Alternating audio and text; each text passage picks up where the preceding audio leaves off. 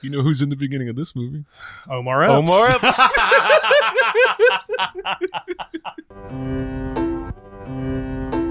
Welcome to Sincast, presented by CinemaSins.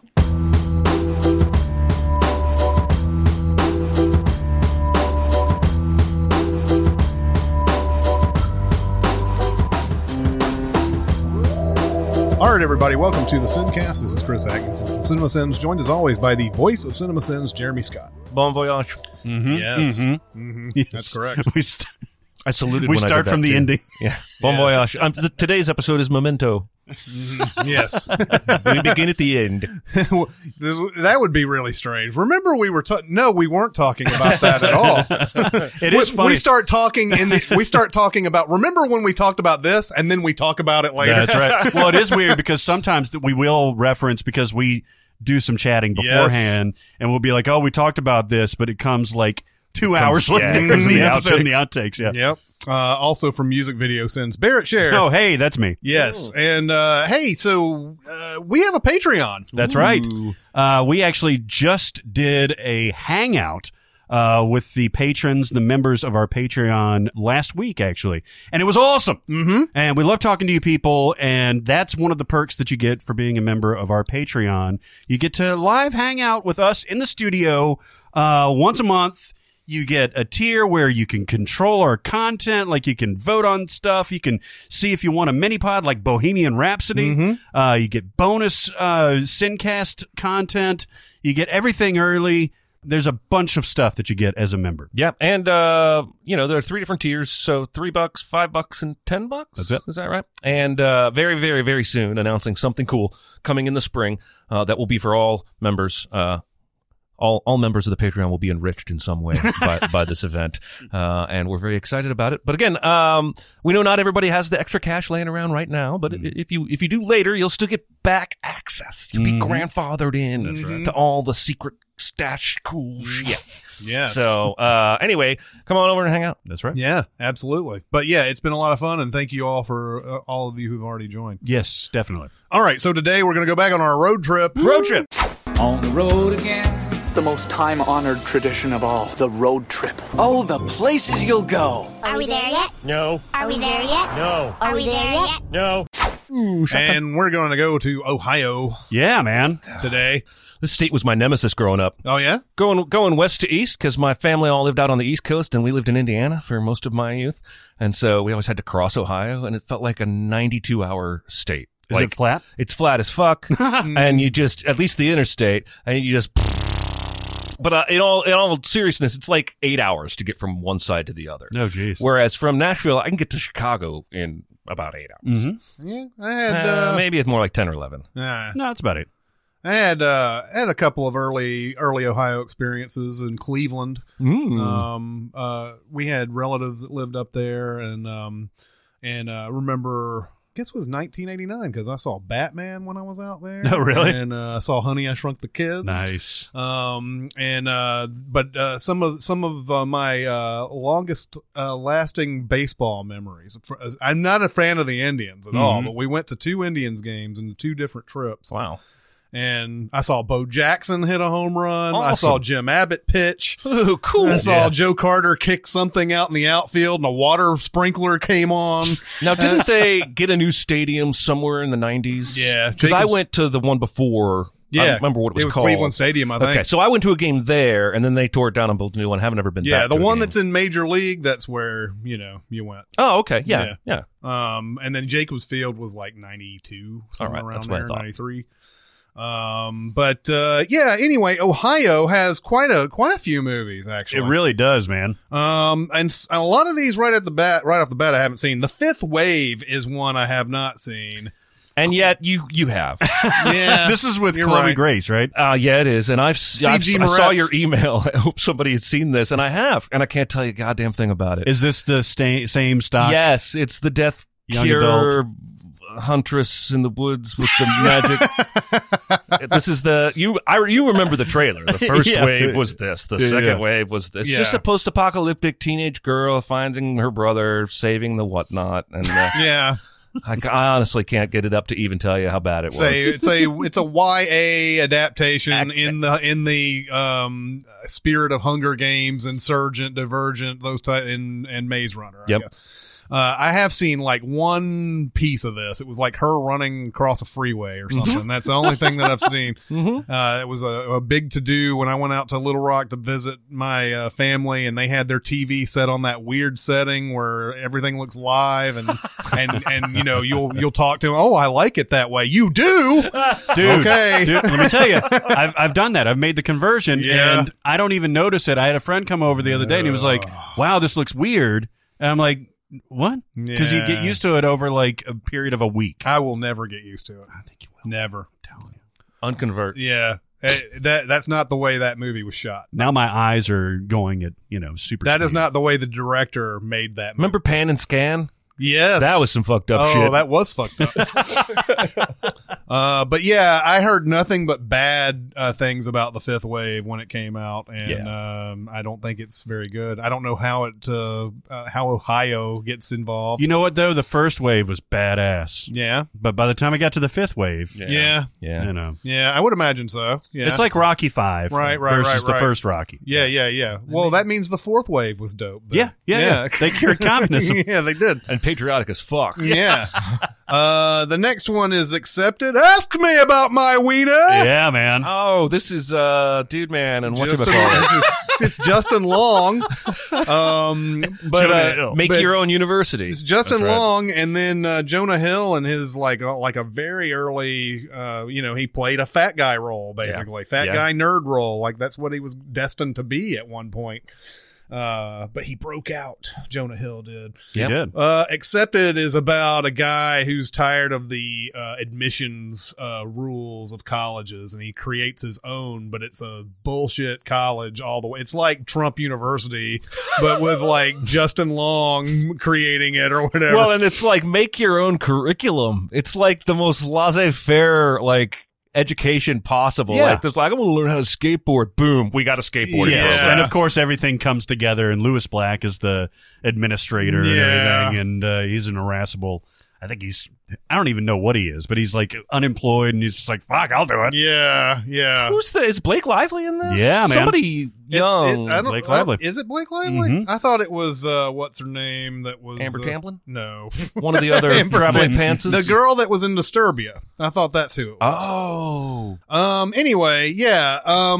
It's a decently funny Yeah, I movie. enjoyed it. I think it's funny. It's preposterous, but it's decently funny. Yeah. You can have a good time if you don't go in.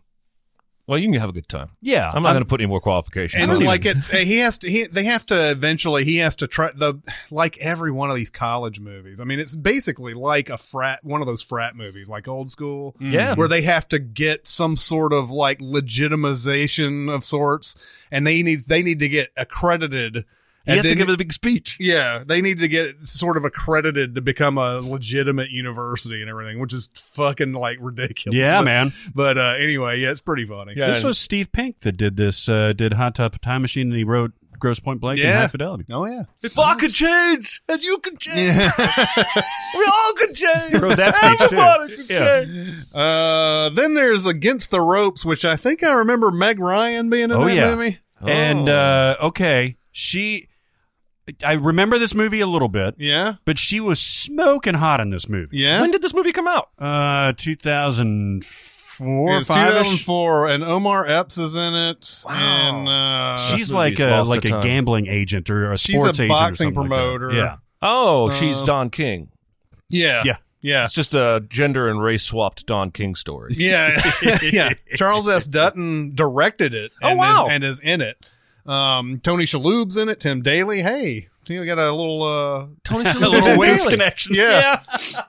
But I feel like I've seen this, I think you probably but have. I don't remember anything. It's not very memorable, but it's weird because right around this time, when was In the Cut? Was that 03, 04? It was something 02 like or that? 03. Meg Ryan went from being America's sweetheart to where I guess she was in her late 30s, early 40s or something like that, where she started getting like sexy. Yeah. And God bless her because, I was. She was, I was a fan. and before people take that wrong, she was always the cute girl, She was the girl next door. Yeah, girl next door. Yeah. I mean, she tried to dirty up that image in Courage Under Fire and everything.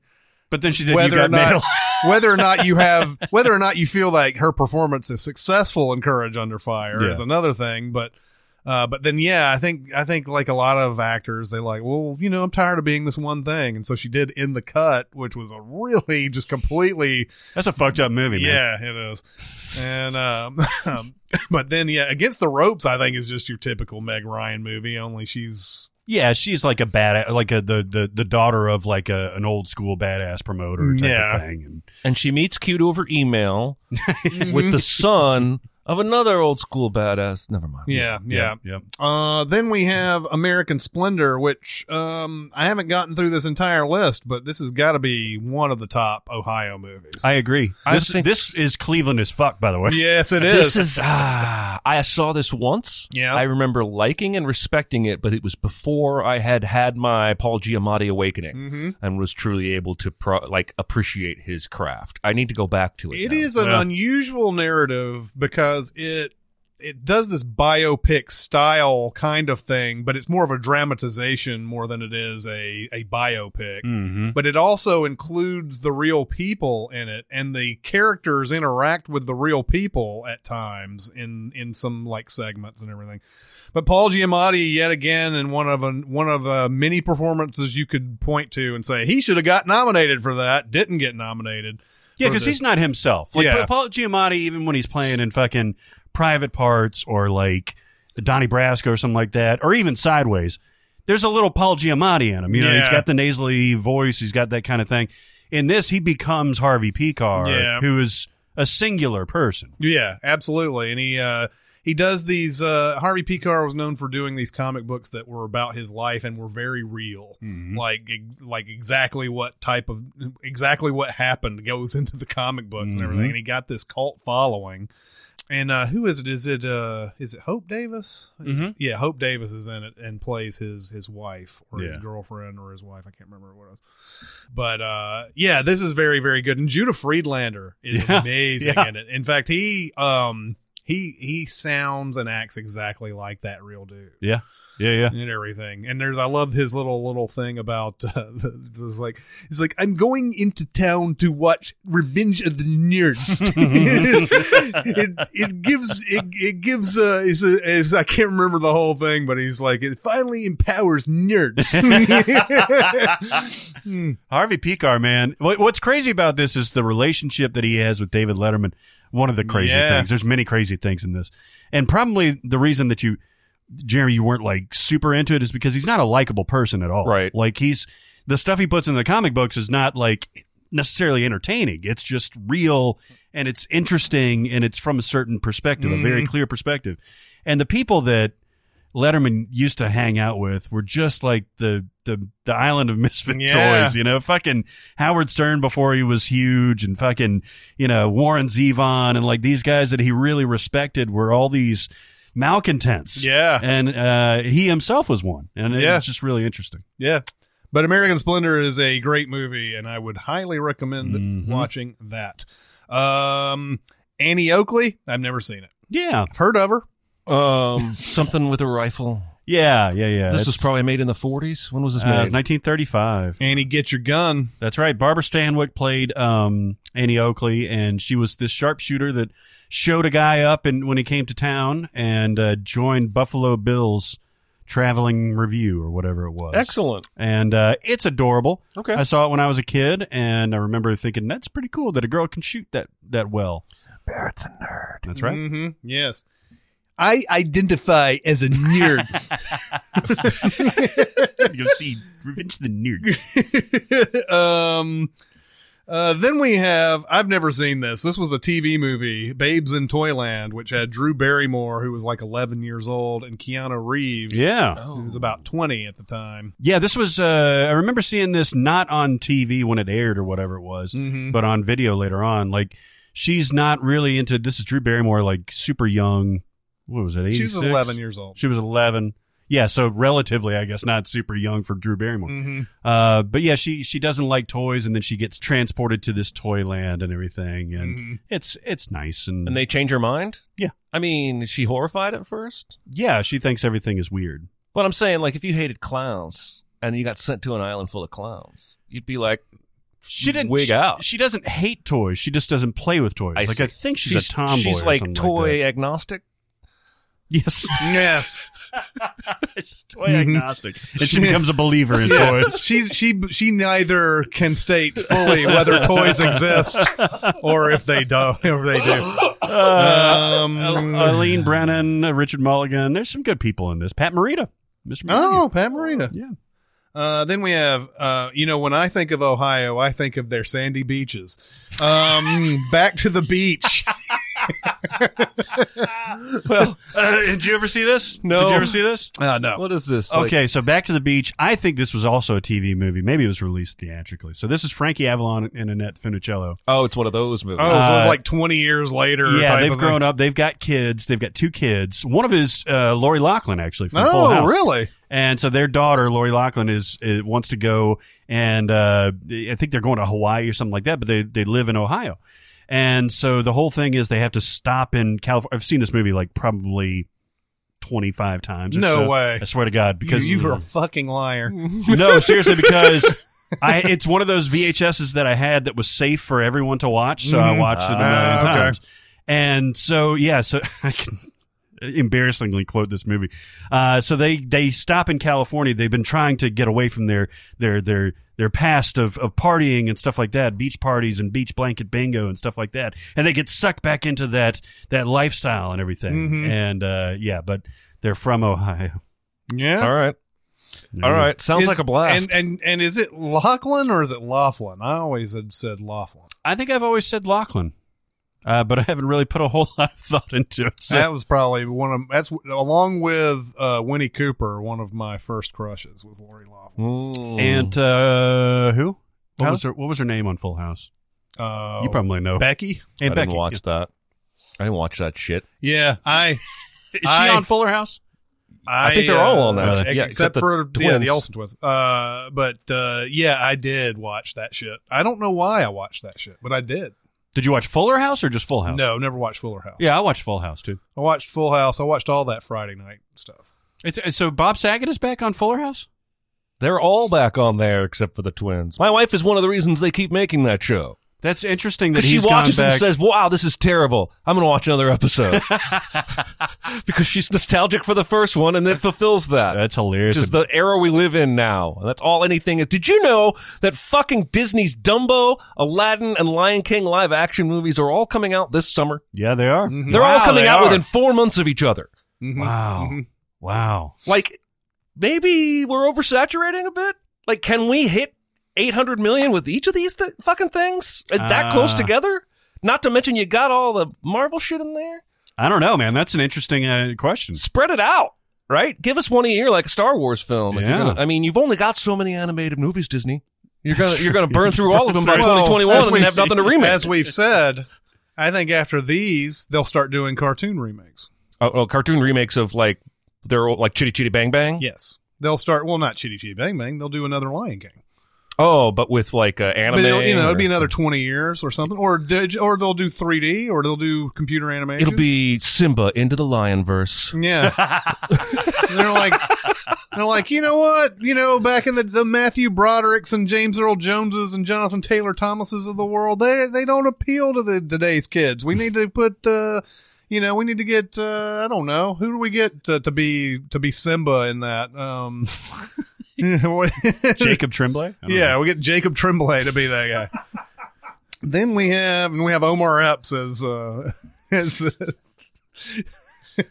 then we have Bye Bye Birdie, which I don't know if I've seen the movie. I know Have you seen the play? well, I was supposedly in that play in high school. Oh, really? He was so drunk he can't remember. Well, I'll tell you what happened. I was in that play, but it was some sort of last minute fucking thing, and they were going to let me read off cue cards. So because I was playing some sort of announcer guy that was introducing segments and everything, and there was one point where the cards all blew, like flipped out of my hands, and like they were all out of order. Oh, and, no. and so like I had no idea what to fucking say. Awesome. Oh, that sucks. It didn't matter. Everybody laughed. I don't remember what it's about though. It's about like Elvis going off to the military. It's a play on that. Okay. Literally, it was a play. It was a musical about the fervor around Elvis going off to the military. Is Elvis a character in this? No, it's Dick Van Dyke actually playing Elvis, an Elvis type character. And actually, Elvis was recruited to be in this movie, but he declined. Or Colonel Parker declined him because he didn't want to get him too close to a parody of himself. So Dick Van Dyke we played see it. how that played out. Yeah, exactly. Right. Because Elvis never became a parody of himself. No. Dick Van Dyke, Janet Leigh, Ann Margaret, Maureen Stapleton, Paul Lind, Ed Sullivan plays Ed Sullivan. That's Great a cast. hell of a cast. Yeah, Great no, it's cast. a great movie. It's a great movie. Great songs. The title track is fantastic. This is definitely worth a watch. Bye-bye, Birdie. Well, bye-bye, Birdie. It's so nice to have you back where you belong. exactly how it goes. Then there is Captain Underpants, the first epic movie. I've heard that's good. I watched this over the summer. I liked it okay. Yeah, okay. So maybe it's just the relative to the other kids' entertainment that I see. I loved this movie. Yeah. I loved the movie itself. They've come out with a TV show that I think is hilarious and subversive and stuff like that. It strikes a perfect balance. So this is Kevin Hart and Thomas Middleditch in the movie. And Kevin Hart is not over the top like a typical Kevin Hart animated character. Like he's hyped up and everything, but just like what an 8-year-old would be. They're super creative. They do comics. They have their fort and everything. They're playing pranks on the principal and stuff like that. They're turning him into a superhero. It's absurd. It's silly, and it's glorious. It was my favorite kids movie I think I saw last year. And Ed Helms plays Captain Underpants. Yeah. And, Tra-la-la! and Nick Kroll plays Captain Poopy Pants. Oh, he's hilarious. Is he the villain? I guess he'd have to be. Yes. This was 2017? It was yes last year. Yeah, Okay. yeah. But yeah, I watched it. It was all right. It was good. Yeah. I don't remember. Is it set in Ohio? Is it like Cleveland, Cincinnati? Somewhere Yeah, around they've got Toledo? like a suburban Ohio place. And if you have kids, this is a perfect movie to take your kids or to watch with your kids because you'll probably be entertained and they will too. Yeah. Then we have I'm interested to see if we have diverging opinions on this one. Draft Day. I love it. Yeah, I hate it. I am right in the middle. Yeah. I am literally I don't because think I it's- can watch it totally, but I don't believe Now, any I don't of think it. any of the Jennifer Garner stuff works. Right. Yeah. Honestly, the only shit that works is Kevin Costner making trades and fighting with the ref. Right. That's it. The rest of his mom, that shit doesn't work. Yeah. But I still like it. I don't know why. I've gotta think I may have to watch this movie. You have to watch this movie without any sort of critical eye whatsoever because Of the actual drafting? of the drafting. Yeah. Like, so, spoiler alert, everything ends up okay in the end. And how it gets to that point, they're like, at the end of the movie, they're like, wow, what a genius this guy is and all that. But it takes so many fucking things to go wrong. It does. For it to go right. It does. And like by the end of it, I found it so ludicrous that I couldn't sign off on this movie. Cause he makes like, is it 3 trades? Oh, God. 1, 2, and 3? He Like, starts the day by trading away the number 1 pick. Right. Yes. And by the time the day's over, he's gotten everybody he ever wanted to draft and then a couple more people. Yeah. Like the best kicker in the league that's a free agent. They get the running back that the coach wanted. Yes. Chadwick Boseman Right. gets drafted. And they keep the quarterback that they wanted. And they get the draft picks back. Yeah. Because because he holds that guy over the fire. Yeah. Because that guy wants the quarterback and the quarterback keeps falling and it's ludicrous. Yeah, But yeah. it's fun. Yeah, like if this were like the real NFL, it would have it would be typical Browns. Yes. Bullshit. Yeah, Yes. exactly. The fact that it's the Browns as the centerpiece of this movie is the most ludicrous part. Ivan Yeah. Reitman made that movie. Oh, I don't really? remember. I didn't I didn't realize know that. It's I was really looking well it up done. thinking it might have been Ron Shelton, since he makes so many sports Yeah. movies with Costner, but it was Ivan Reitman who Yeah. directed it. It's not good, Yeah. but I really enjoy it. I do too. I enjoy watching it. Anytime it's on, and I'll catch some of it. Like it's almost like a snapshot of Moneyball. Like Yeah. a lot of phone calls are It made. wants and shit to be like that. Moneyball. Yeah, Yeah. It's a dumb the person. not that we're Hallmark dumb, movie version of Yes, Moneyball, yes. and that's why I like it. Exactly. Yeah. It works, I guess, on a sort of like this sort of surreal level where like everybody's stupid and and like you see the politics of everything that happens, and if you watch the movie based on some of this is based in some sort of reality, even though this would never happen in real life. It works that way. Yeah, I Yes. mean they have to embellish, I guess, to make this interesting. It is literally about one. I kind of wish it was a little smarter than that, Yeah. though. A little bit. I mean, come on. But yeah, I've heard. This is one of those movies I've heard lots of people say they like. Yeah. And I've heard a lot of people say they don't like. So it's one of those type of movies. Then we have Eurotrip, which was, of course, it is mostly Europe, but Yes. this is one of my all-time guilty pleasure comedies. Yeah, me too. It is absolutely just one of the fucking stupidest movies you'll see. But there's so many things in it that just strike you funny. Like the way anytime this guy gets a new mail message, he's got this thing that goes, "Mail, motherfucker." So and so he's like, so the guy is like, a sight unseen, he's having this like dialogue with this girl from Europe, and just like all of these movies, like Sex Drive and all that, Road Trip. yeah, there's the potential that girl is misrepresenting herself. But he breaks up with his girlfriend, and of course the girlfriend breaking up scene is all Matt Damon. Fucking legendary. Legendary cameo appearance. Started that long run of cameo appearances, but he was shooting Ocean's 12 around the same area that they were shooting Eurotrip, and he decided to come in and play this lead singer of a band at a party. And he sings this song called Scotty Didn't Know, because he's been fucking his girlfriend the whole time. Not only I love this part so much.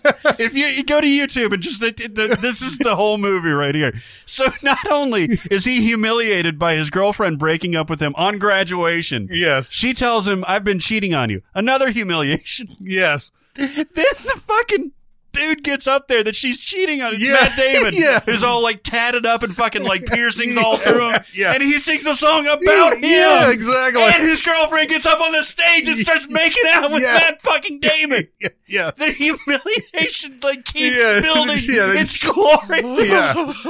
Yeah. And Kristen Kruk or whatever, that was the girlfriend. She was on Smallville. I don't know what ever happened to her. I don't know, man. Like nobody besides Michelle Trachtenberg in this movie was recognizable. There's a dude that's in this. He plays like the goofy asshole guy. I saw him in something recently, and I didn't recognize him. Was it Jacob Pitts? Yeah, In Jacob the Pitts. Pacific? Jacob Pitts is in. He's in the center. He's JD. Yeah. So the whole point of going on this Euro trip is to go find this girl that he's been corresponding with. They've just been friends up until now, but then now that he's broken up, he can go pursue her and everything. And they have this wild, crazy ass Euro trip. And there's like a scene on a train with Fred Armisen that's really ridiculous. There's yeah,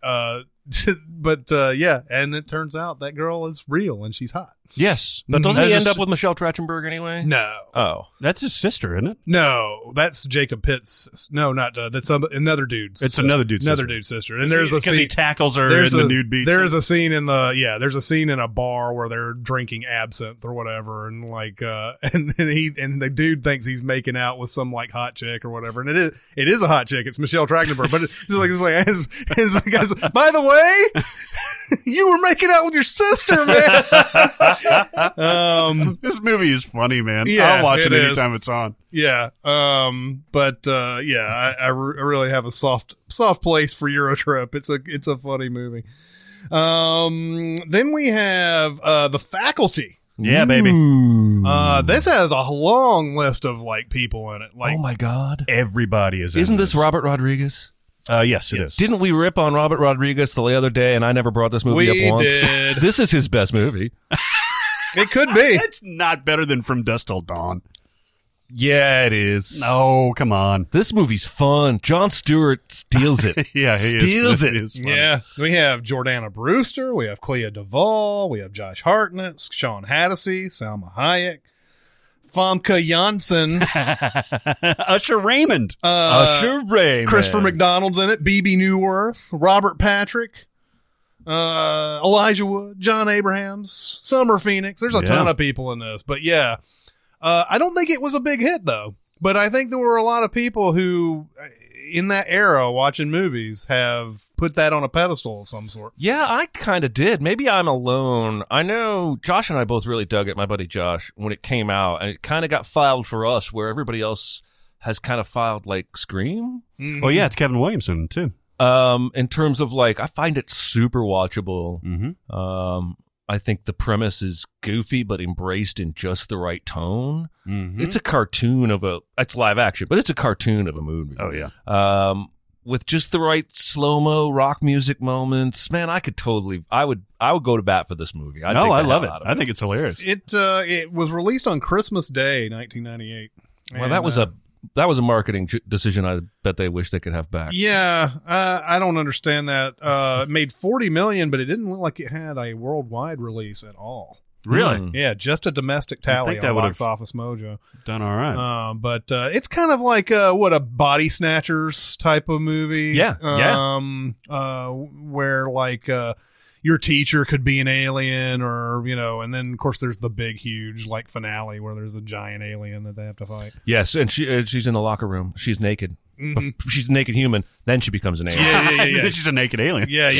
She talks. She's that blonde with Hey, that southern accent. They were big on that in the 90s, man. Naked alien chicks, I'm Species. telling you, Species. Yeah. Species spawned like. Did you know there's like 4 or 5 of those fucking things? I did not know there were that many. No. They made 2 with the main stars. Then they made a third one with somebody else. But the other day I was flipping by and there was some like Species the New Batch or some shit on. Species Evolution. I'm gonna look it up. But Yeah. there's like extra species. Like there's a Species Apocalypse probably. Species Days of Future Past. Where they go back and they meet their old species. Yeah. Okay, so we got Species in 95, Species 2 in 98, Species The Awakening in 2007, Species 3 before that in 2004. So there's been 4 of them. Mm-hmm. And then a movie called Subspecies that I don't think is connected. And Natasha Henstridge was in, or Hentridge or whatever Was it is. in the first Man, two. Ben The fucking first 2, right? Kingsley Yeah. was in the first one. Yeah. That's right. As was And Forrest Whitaker was in there, and you had the chick from CSI. Marg Helgenberger Marg Helgenberg. Oh, that yeah. one. Otto Octavius. and Michael Madsen. Otto Octavius. Octavia Spencer. Alfred Molina. Yeah. Wow. Forrest Whitaker, you already said him. Yeah, Forrest Whitaker. I said Octavia Spencer, I mean- thinking that you were Oh. you were saying that's who you're saying. And I was like, I don't remember her, but sure. I think the first Species is pretty watchable.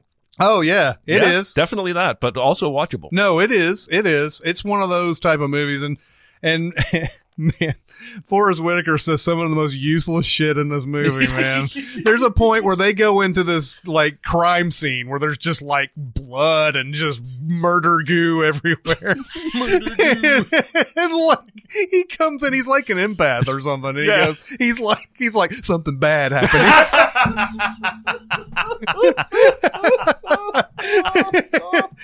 And Michael Madsen goes, yeah, no shit. And it's one of those that, I almost wish he didn't say that. They just left it as something really profound.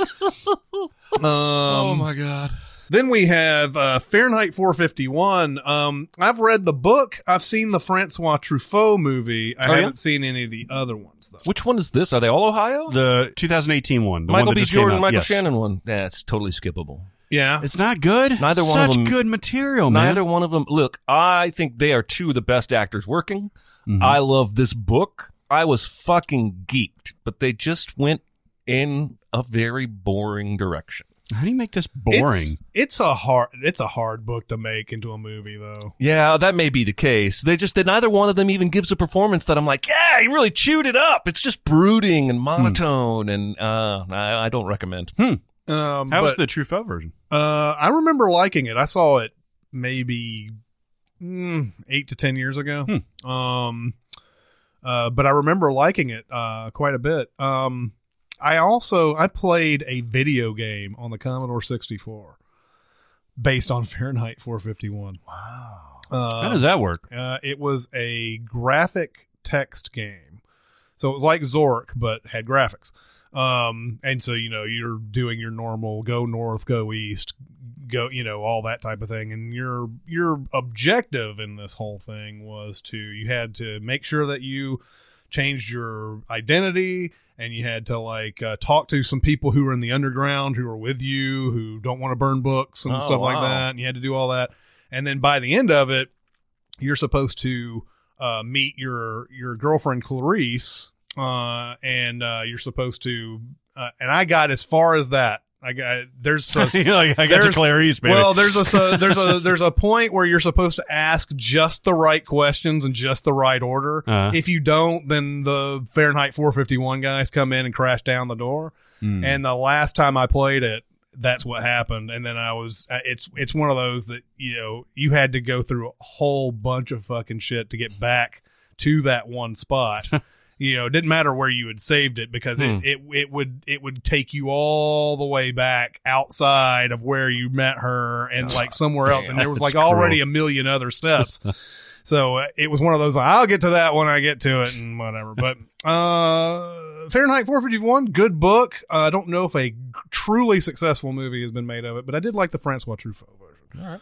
All right. Then we have Freddy versus Jason. Yeah, it's in alphanumeric, this comes first, but the whole Nightmare on Elm Street is set in Ohio. Okay. So Nightmare on Elm Street, we'll start with that. Yeah. I've seen the first one, and I have seen the new Nightmare. I haven't seen any of the ones in between. You haven't seen, did you see the remake? And I saw the remake. Okay. And I saw this. But I did not see 2, 3, 4, 5, Freddy's Dead. All right. I didn't see any of those. Which one has Johnny Depp? The first one. That's the only one I've ever seen. I mean, it's hard to watch these now, I guess. I mean, I kind of enjoyed, when we did Friday the 13th Part 2, I kind of enjoyed watching that again. Yeah. It was, you understood what it was instead of I'm going to be really scared and that kind of thing. I've seen Nightmare on Elm Street 1 fairly recently, and that was watchable. I've seen the second and the third one in my lifetime. I don't remember much about it. I know the third one, I think, is Dream Warriors, and that's the Dokken soundtrack and all that stuff. And Dream Warriors was interesting because I think they were trying to turn the tables on Freddy and everything. And it's an interesting concept, but I don't think it's ever been perfectly executed. Yeah, the first one was, I think it's got a famous sort of the producers came in and changed the ending that Wes Craven wanted to do. Wes Craven wanted it to stay, I can't remember what he wanted. He didn't want that fucking ending that was at the end of Nightmare on Elm Street, where it's we won, but we're still in the dream. He didn't want that one. But that's what the producers ended up getting. And then the new Nightmare, actually, that was the first Nightmare on Elm Street I ever saw, was New Nightmare, and it got Heather Langenkamp back and everything. I actually liked that one. It may be a shitty movie for all I know, but I saw it when it first came out. They're all shitty movies. Now, I will tell you that the remake is the shittiest I think I've seen. Oh, it's one of the worst movies you'll see. It's awful. Now, I'm not going to defend Freddy vs. Jason, but I think Freddy vs. Jason is one of the most entertaining of the series. Oh, because it's clearly trying to have fun with it. And playing off of both Freddy and Jason and their stereotype and the silliness that goes into it. So I think that's the most self-aware. The remake was not self-aware at The all. remake has Rooney Mara in it. I know. It's got Jackie Earle Haley plays Freddy Jackie Krueger. Earle Haley. You'd think would be a competent replacement for Robert Englund, but And it Yeah, also it's has awful. that Thomas Dekker kid who what's that movie that we saw recently that had that Greg Araki movie. I'm bringing this up because I know Jeremy knows this kid, and I can't wait to spring it on him. Well, Thomas Dekker was on that Terminator TV show. He was. That's another big thing that he was on. But the one that you won't like, I went on a deep dive on this guy because I was like, I've seen this guy before, and it was I'd definitely seen him on that.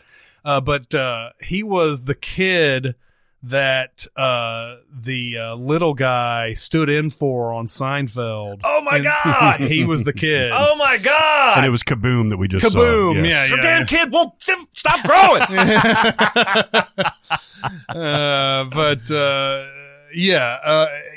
Just that movie is just awful. And God, 5.2 on IMDb. That's too high. That's way too high. That movie is total shit. Yeah. Freddy versus Jason, I don't remember too much about, actually. I know that they had been trying to do it forever, and it was way back when Jason Goes to Hell came out. Mm-hmm. They had Freddy Krueger's claws coming in and dragging him down into hell at the end of that movie. And so it was from 93 to 2010, or no, it wasn't that long. 2004. It was 2004. They waited to come out with this, and the reason why 2003. The reason why it took so long for that movie to come out, I feel like, is not only just a rights thing, but the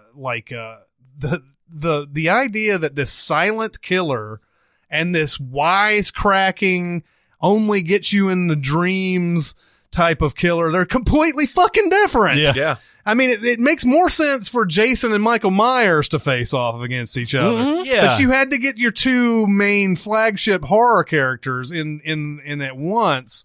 It just doesn't make any sense. No, I know, and that's why I thought Freddy versus Jason was kind of entertaining, because they found a way for Jason to get all like hopped up to get into the dream world, and Freddy's like, "Now you're in my house," and that kind of thing, and beats his fucking ass. Yeah, yeah. And it's kind of fun. It's not a good movie, but it's kind of fun. Yeah. I got nothing to say. Then one of Leonard Maltin's favorite movies, a Goofy movie. Ooh, he does like that movie. Yeah. I've seen it. I will not besmirch it. Oh, it's adorable. Yeah, it's okay. I never thought Goofy was. I will not besmirch it. Yeah, I'm not a big Goofy fan. It's one of the. It's a movie that is so short that it barely makes feature length. Like the laws for feature length. It's an hour and 18 minutes. Yikes. But I remember this coming out. I saw it. I don't remember anything about it. Did you see it in the theater? I did. I was working at a theater that had it. Cool. Yeah, no, it's fun. It's like a little road trip where they start in Ohio, I guess, is where Goofy has grown up, and he's got like a high school age son. He's got a teenager. Yeah. and they go off and get into shenanigans, and I mean, what is it about road trip movies? For whatever reason, like I'm drawn to them, unless it's something like Tammy or something. Yeah. I don't know. There is something fun about road trip movies. Yes, though. Then we have Guarding Tess, which is You remember that one? I do. I don't know if I saw it though. It's Nicolas Cage is a Secret Service agent, and he's guarding Shirley MacLaine. Yes. Former First Lady. Yes. Yeah, I remember. I've seen it in the last 10 years, and it was forgettable. Yeah. I mean, it's interesting because Nicolas Cage. This was like 93, I guess, or something like that.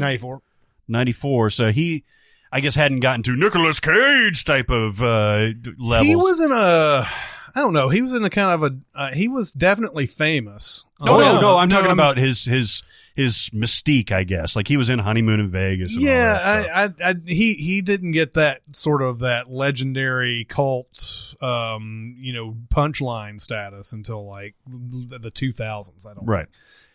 Even though he had done a lot of crazy shit, Nicolas Cage crazy shit before then, it didn't become a thing, a meme or whatever until like way later. Just go watch Vampires Kiss. He's been doing this his whole Yes, career. he really he's has. definitely dialed back in this one. This is Studio Nick Cage. Yep. Oh, yeah. He's all like, buttoned up and getting annoyed by. It's just a variation on The Odd Couple. Yeah. Right? two personalities that clash, and their anger at each other makes us laugh. Yeah. It's driving Miss Daisy with It's Bad the Secret Santa Service. with Secret Service agents. So, yeah, he had done a lot of these like Amos and Andrew, Mm-hmm. and he did It Could Happen to You. Oh, and yeah. all that. That was kind of Nicolas Cage had some very dialed down moments there for Mm-hmm. a while. It Could Happen to You. By the way, based on a true story about a dude that leaves a tip of a lottery ticket that turns out to be a winner. And they make a movie out of this, and they land on the title. With all of that to choose from, Yeah, they land on the title of It Could Happen to You. yeah, yeah. He's not just that into you. right. Like, how many lottery-based pun titles did you skip over to I don't, they didn't try. marketing fail? I know, right? Then we have Heathers. Oh, wow. Yeah, baby. I love Heathers- my dead gay son. Heathers has definitely got will vie for one of the best Ohio movies here. They just don't make movies like this. Well, I don't think they can anymore. They can't, because the idea and Heathers is not about a school shooting Right. or anything like that, but it has one in it, and it was such a fucking far-fetched kind of idea back in 1988. So now it's too real. Yeah. The stuff that happens in Heathers. But it, you know, the era before then where we weren't worried about safety in our high schools and everything.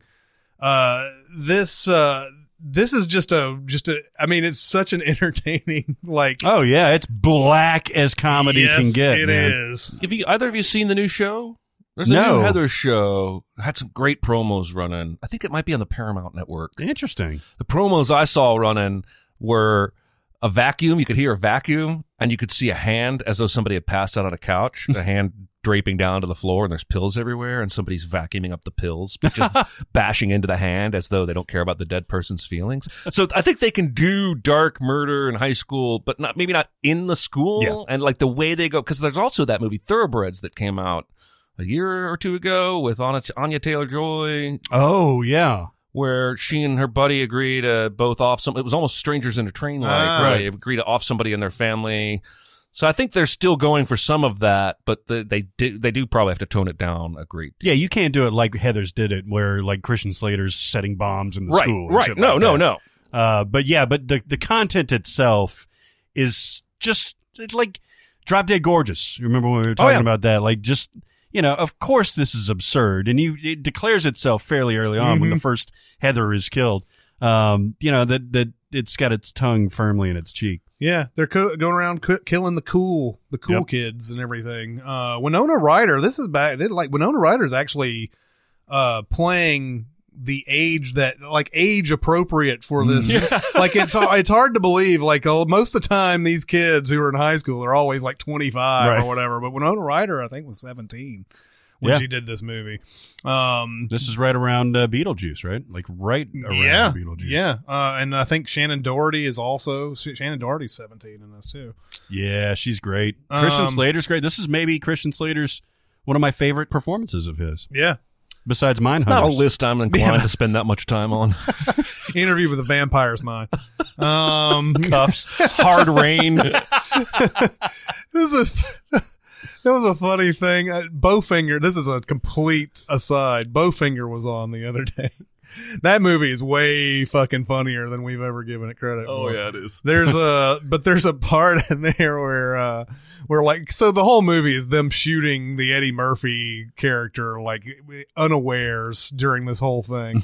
And then so like there's a point at the end where Steve Martin and his film company or everything are getting that deal to go to Tokyo or whatever. But he's like, we started this whole new thing. Did you know that Tom Cruise didn't even know he was in that vampire movie until 2 years later? fucking great. And Oh my there's god. that part. Heather Graham is playing this actress who's like fucking her way into like a better role or whatever, and like she's like fucking Steve Martin for a little bit, and then like Eddie Murphy's brother is like he's like I just had intercourse with that girl right there, and Steve Martin's like he just told me that you had sex with him, and she's like, so I didn't think of it that way. Oh my god! Anyway, I love me some Heathers. Heathers is a Mm-hmm. great movie, and I would recommend that one highly I as would as well. well. Yes, yes. Now, like we said, this could not play today, so it is. I guess comes with a trigger warning. Maybe. Maybe. I don't know. If, Oh, sure, yeah. I don't know if that's possible with this type of movie, but maybe it does. No, and again, I mean, you've got to you immerse yourself in this world fairly immediately, and you realize how absurd it's taking it. You know, because I don't remember many comedies like this before I saw this.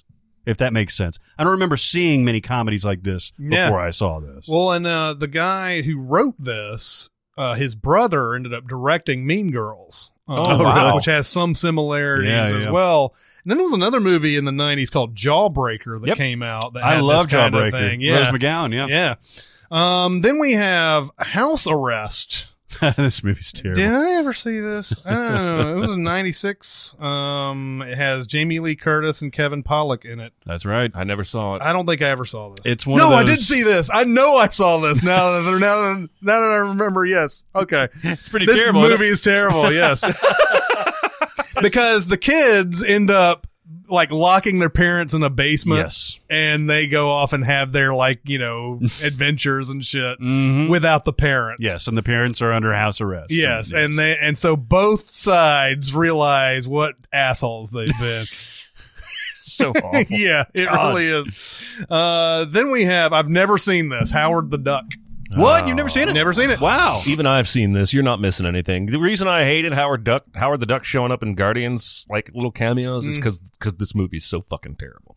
Like this movie ruined Howard the Duck for me. I don't care if he's Ruined? got good comic origins, Uh-huh. right? Because there are apparently people that enjoyed the comic. Mhm. He's in the comics. Marvel acquired them. That's why they can put him in Guardians of the Galaxy. Enough people enjoyed that, right? Not one of those. I'm not one of those. The movie Were you is a so fan bad. before? No, but I Okay. was a fan of like the creators of the film Right. and expected this to be entertaining. Yeah. This was not entertaining. Wasn't George Lucas involved with this? Lucas is involved Yeah, in he's this? a producer. Anyway, yeah, Leah Thompson. There was Leah Thompson, Jeffrey Jones. Tim Robbins is in this too. There was an odd time there where Lucas wasn't doing anything except putting his name on certain movies. Like he did that, and he did Radioland Murders. Oh, I remember. You remember Wow, that? yeah. Yeah. I think that had Brian Benben in it. Brian Benben. Yeah, no, this is pretty terrible. I mean, it's developed a cult following. When over I the was a years. kid, I heard a lot of other kids my age talk about this movie, but I was never Positively? Yes, Really? yeah. I think kids back in the day were liking this. Well, it's absurd. I mean, he's an anthropomorphic duck that is kind of profane and kicks ass and uses martial arts and shit. Of course he does. But yeah, and I didn't even know that was supposed to be Howard the Duck at the end of Guardians of the Galaxy. Because I've seen frames. I mean, I'd seen frames of Howard the Duck before, and that was not anything like that one Right. that was in the movie. So Right. at the end, I was like, "What the fuck is that?" Yeah.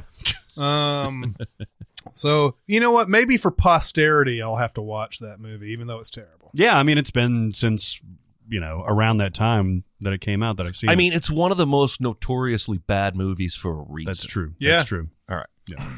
Then we have In Too Deep. Another, you know what? LL Cool J was in two movies in '99. One was called In Too Deep, and another one was called Deep Blue Sea. So he was very deep back in 1999. Deepest, bluest. Deepest, bluest. My hat is like a My shark hat is fin. a shark fin.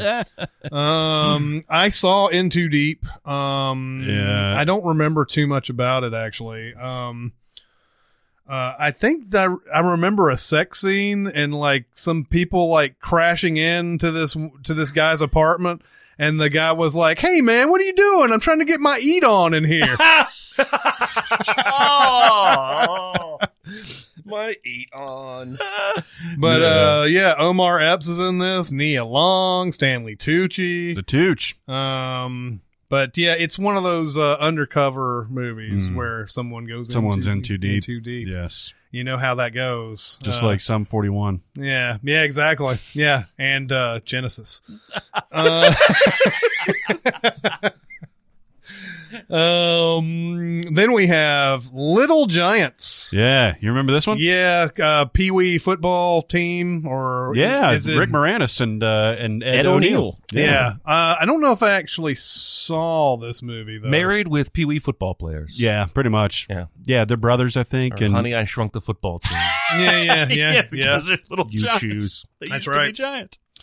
Only thing I remember about this was that I was an usher that had to go in and clean this auditorium once. Walked into this empty auditorium and I was like, "Oh, you got to be fucking kidding me!" It was so much like trash, everything. And then I heard this little laugh, and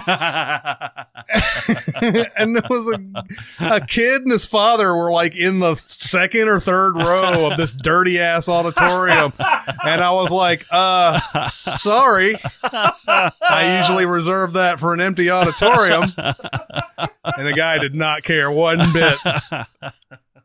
So yay! I didn't get fired that day. But what did you think of Little Giants? Oh, it's perfectly fine. I mean, even in the worst movies that Rick Moranis is in, which is like Honey, I Blew Up the Kid and all that stuff, he's engaging enough to where I'm kind of on board with it. Mm-hmm. And Ed O'Neill is playing off of his Married with Children character, so it's fine. No pig. There's Little Man Tate. That's I know that Jodie Foster directed. This might have been her debut. Mm-hmm. It was. I don't think I ever saw it though. Oh, really? Yeah. I like this movie. I think it's adorable. Little boy good at smarts. Yes. That's exactly what it is. Remember By that. the way, you know who was in Little Giants as one of the football players? Who? Devin Sawa. Oh, really? Really? I actually thought to myself, you know what? Somebody famous had to have played one of those little football players. For So I sure. went and Googled it, and sure enough, Devin Sawa's name's right there. There you go. So what is Little Man Tate about? It's literally literally what he good said. at smarts. Good at smarts. Yeah, he's like this child prodigy and everything. And Jodie Foster plays his mom, I think, or his guardian. And I remember he. You had me very confused for a second. Oh my god. So wrong. But yeah, it's not. He's just like a super genius. It's almost like Good Will Hunting without the obstacles, Or without the beating. a gender swap Gifted made 24 years before Gifted. Yes. Exactly. Yeah. Did you like Gifted, by the way? I Didn't you love see it? Gifted. Really? Yeah, I thought it was great. I don't know if Little Man Tate has any like custody battle stuff or like dead parent I don't stuff. think so. I saw about 30 minutes of that movie. I want to see the rest of it. Yeah. That little girl's pretty charming. Yeah, she is. Then we have Major League 1 and 2. There you go, baby. Major League is one of those. It's a classic comedy. Of course, if you're a sports aficionado, you wonder how the fuck this team wins any games. Yeah. It's one of those like Bad News Bears where all they have to do is get that one guy, and then they're good. But like, there's a guy in this. I saw him in Hoosiers. He plays a pitcher who must be like 50 years old. Yes. And they have like, and so they get the one guy, which is Charlie Sheen, who is a guy from is from a state penitentiary. And he's a relief He's pitcher. a relief pitcher. And because they've got him, they just go to the fucking like a wall with this team that's got Wesley Snipes, who can barely hit, but he can steal bases. Yep. Tom Berenger, Willie who's Mays like a Hayes. 50-year-old catcher. Corbin Burnson, who doesn't give a fuck. Yep. They have Dennis Haysbert playing Serrano, who's this Yeah. guy who can't hit except occasionally hits a home run. He's one of those Dave Kingman type guys. Didn't he? He wants to sacrifice a chicken so Yeah. they can bring in a bunch of fried chicken. Yeah, they bring in like a KFC or whatever. And then like Hats for all bats. the other characters are sort of just like yada yada. Like, yeah, they kind of help. It's like The Natural. The Natural does that too. Yeah. And Roy Hobbs comes in. He's awesome, but the rest of the team around him sucks. No, it's crazy how bad this team is. And this is, of course, Bob Uecker. And Bob Uecker, okay, so he was always an announcer, right? Yeah. And Well, this- he was a player first, and then he became an announcer. Yeah. But he never got into like Hollywood stuff besides this kind of role. Yeah, other right? than the those beer commercials where it's like looks like I'm going to be sitting in the front row was his Right, like right. big thing. he is a Brewers announcer. Yeah. But they hired him to be, in this, the Indians announcer. And they even, when the Indians went to the World Series against the Cubs a few years ago, they asked him if he would do, and he said he declined. Yeah. It's so great, though. He's but got Bob the iconic Uecker yard. essentially steals this movie. Oh, yeah, man. I mean, because he doesn't give a fuck. He's like pouring whiskey up Yeah. there. And, everything. And He's you like- know this happens Yeah. all the fucking time. Absolutely. He says, it looks like we got, what is it, one hit? That's all we got was one goddamn hit. And then his like color guy's like, you can't say goddamn on the air. Who cares? Nobody's listening anyway. Exactly. It's so iconic that even my kid knows just a bit outside. He tried the corner and missed. Yeah. But yeah, this is one of those where the team is going to get moved if they don't win the pennant, just like The Natural was 4 years ago. They're going to get moved. There's a horrible, evil owner who is hey, it was progressive though. It was a female owner. That's right. But she was Just very like any evil. given Sunday. Yeah, exactly. She's very, very evil though, and she's trying to ensure that the team loses enough that they can move them or whatever. But it's one of those producers things, right? Where like we got the wrong pitcher, we got the wrong hitters. Where did we go right? Mm-hmm. Type of things, and it's funny. It's a really funny comedy. Yeah. Major League 2 is not very good. I don't remember. Doesn't Wesley saw it Snipes once. get replaced by somebody else? It might be Omar Epps. I think it's Omar Epps. I think it's Omar Epps. I think it's Omar Epps. That's funny that you referenced him earlier. Yeah. I'm pretty sure that was like a big. I never even saw these movies. To this day, I've never seen them. But growing up, I wasn't allowed to watch them. It's Omar But I Epps. remember the second one coming out, and I'm like, "That's not Wesley Snipes. You Yeah. fucking pulled a switcheroo." This was one of those where in the ad for Major League, they had this great line where it was like, they're at a bar, and I think Behringer, tells Charlie Sheen that ball wouldn't have been out in a lot of parks. And Charlie Sheen's like, name one. And he's like, Yellowstone. and it wasn't in the movie. Oh yeah. And then in Major League 2, they made up for it. And Rene Russo says it. Wow. Oh, they put it back in. Yeah. I can't even remember what 2 was supposed to be about. I don't can't even know. remember because it's the same thing. They're shitty again. Yep. And I'm sure they had the same groundskeeper saying they're shitty again and all that in it and everything. But they're shitty again. And then, of course, something happens where they end up winning again. Yeah. And then Major League 3 is back to the minors. Oh, have you seen that? I have. Have you really? Yeah. In that one, they replaced Omar Epps with a white guy. Yeah. Well,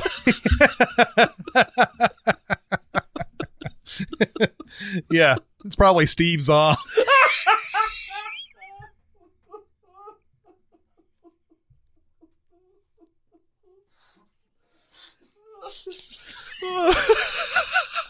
You just picked the whitest person on I the did. planet. You did. I did. I remember Major League 3 having Scott Bakula as the coach. Oh wow. There you go. But yeah, it was. Yeah, that was a God, shitty- who Poor was the Scott coach Bakula. in Major League? James Gammon. Oh my God, that guy personified gruff. Someone get that guy a uniform. And it's like there's a point where Corbin Burnson comes up to him and says, "It says here that I don't have to do any unnecessary calisthenics at all while I'm a member of this team." And James Gammon like throws the contract on the ground and starts pissing on it. It's But- great. It's a fun movie. to Yeah, watch, Major for League's sure. good. Then The Man Who Came to Dinner. Yeah, remember this one? I don't. It's an old film. I guess I remember this. Guess we're not guessing anymore who's coming to dinner. It's a man this It's a time. The man came who to fell to dinner? Yeah, No, I actually, yes. this was a play actually in my high school that Oh, really? that I wasn't in, I've but I was never heard of this. working on. And 1942. It's Satan, isn't it? Yes, Satan's the man. No, who it's came a to dude dinner. that it's a dude that like is essentially a con man. Like he slips outside of some fancy house and everything, and he fakes injuries to where they take care of him. They take him in and stuff like that, and then he starts manipulating stuff and everything. He does something. Betty Davis is in the movie, which I've only seen once, and somehow manipulates her into falling in love with another dude and everything. And he's having a blast the whole time, and they eventually find out his ruse and everything. It's delightful. It's delightful as a play, which is where I first saw it, and then it's delightful as a movie. The Betty Davis, I hear she had eyes. Yeah, She did. She did. She doesn't anymore. That's true. That's true. By the way, in this one, Betty Davis. as was the style of the time, 1942. They had to do it like, real. They had to still be able to like, skirt the code in a way. Thank God we don't film any of this shit. They put watermelons in front of them. Like Austin Powers. Yeah. That shit flew back in 1942. Let me tell you. Then there's Milk Money. I think I saw this shit. Yeah. This is Ed O'Neill again, I think. Oh. And well, it Melanie has Griffith. Ed Harris in it. Oh, was it Ed Harris? Yeah, I'm sorry. and Melanie Griffith. She's a hooker. Ed O'Harris. Yeah, she is a hooker. Ed O'Harris. Yes. But it's like kids find a prostitute who, of course, Melanie Griffith is playing, and they befriend her or something. I think they start telling people she's their mom, maybe? No, I because don't they know. get into trouble. They go out because I think they can pay her to show them her boobs. And they get caught, and they say, no, she's our tutor or something like that. Oh, okay. And I then saw it she once. befriends, or she and Ed Harris get I remember thinking it was okay. to bumping uglies. Oh. I mean, eventually. I don't think they show them bumping uglies, but those are my uglies. Bumping Yeah. But that's another one of those movies. I was definitely working in a movie theater that had this movie, and I saw it. I couldn't tell you anything Had a about very arresting poster, and it was one of those that you'd see at Blockbuster, like a cover all the time. You remember this cover? It's like pure white. It's got her on the left, and then them like hanging down, like Yep. looking at her. it. Yeah.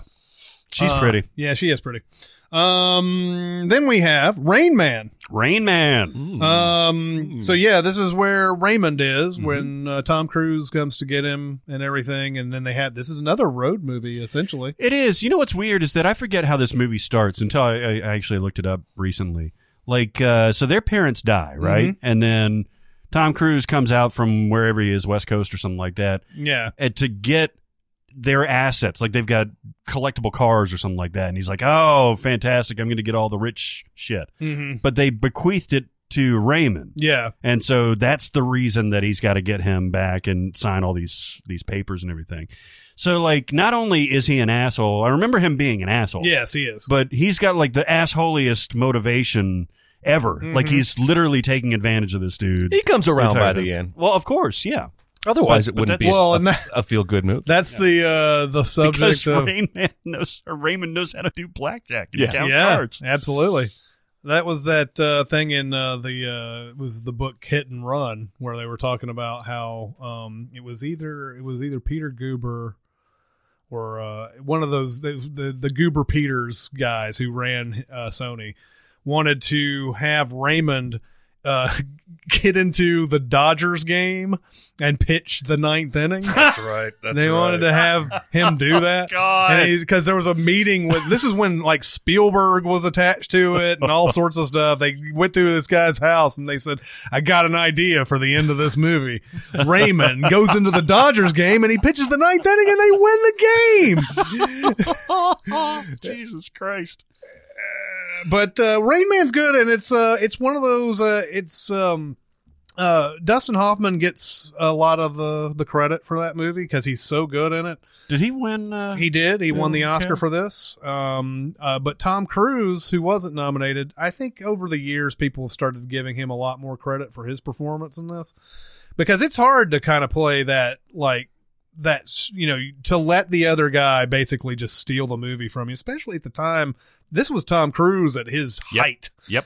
And but he lets Dustin Hoffman sort of just run with this movie and everything, and he's very good playing sort of straight man or whatever to that whole thing. And yeah, it's a good movie. I remember not liking it when I first saw it, but I was too young, I think, to watch it. I was too when I first saw this. And then later on, it's really good. Yeah, it is. And Valeria Galino was in this. She's not hard to look at. She's not. Then we have Ready Player One. Oh, Probably the most famous of Ohio movies in the last 5 years or so. It's so weird that they set that in Columbus. I don't know if Ernest Cline has some sort of connection to Columbus, I don't know. but yeah, boy, we've talked about this movie before, but I really liked the book. Didn't like the movie at all. Yeah, some of the worst parts of the book end up being exacerbated in the movie. Yeah, it's exactly the wrong way. Yeah, I know a lot of people don't have a problem with a primary villain like Ben Mendelsohn is in this movie. I feel like I've said this before. I think that the whole excitement of a movie like Ready Player One is the conflict is they have to find the shit and try to beat each other at finding all the shit.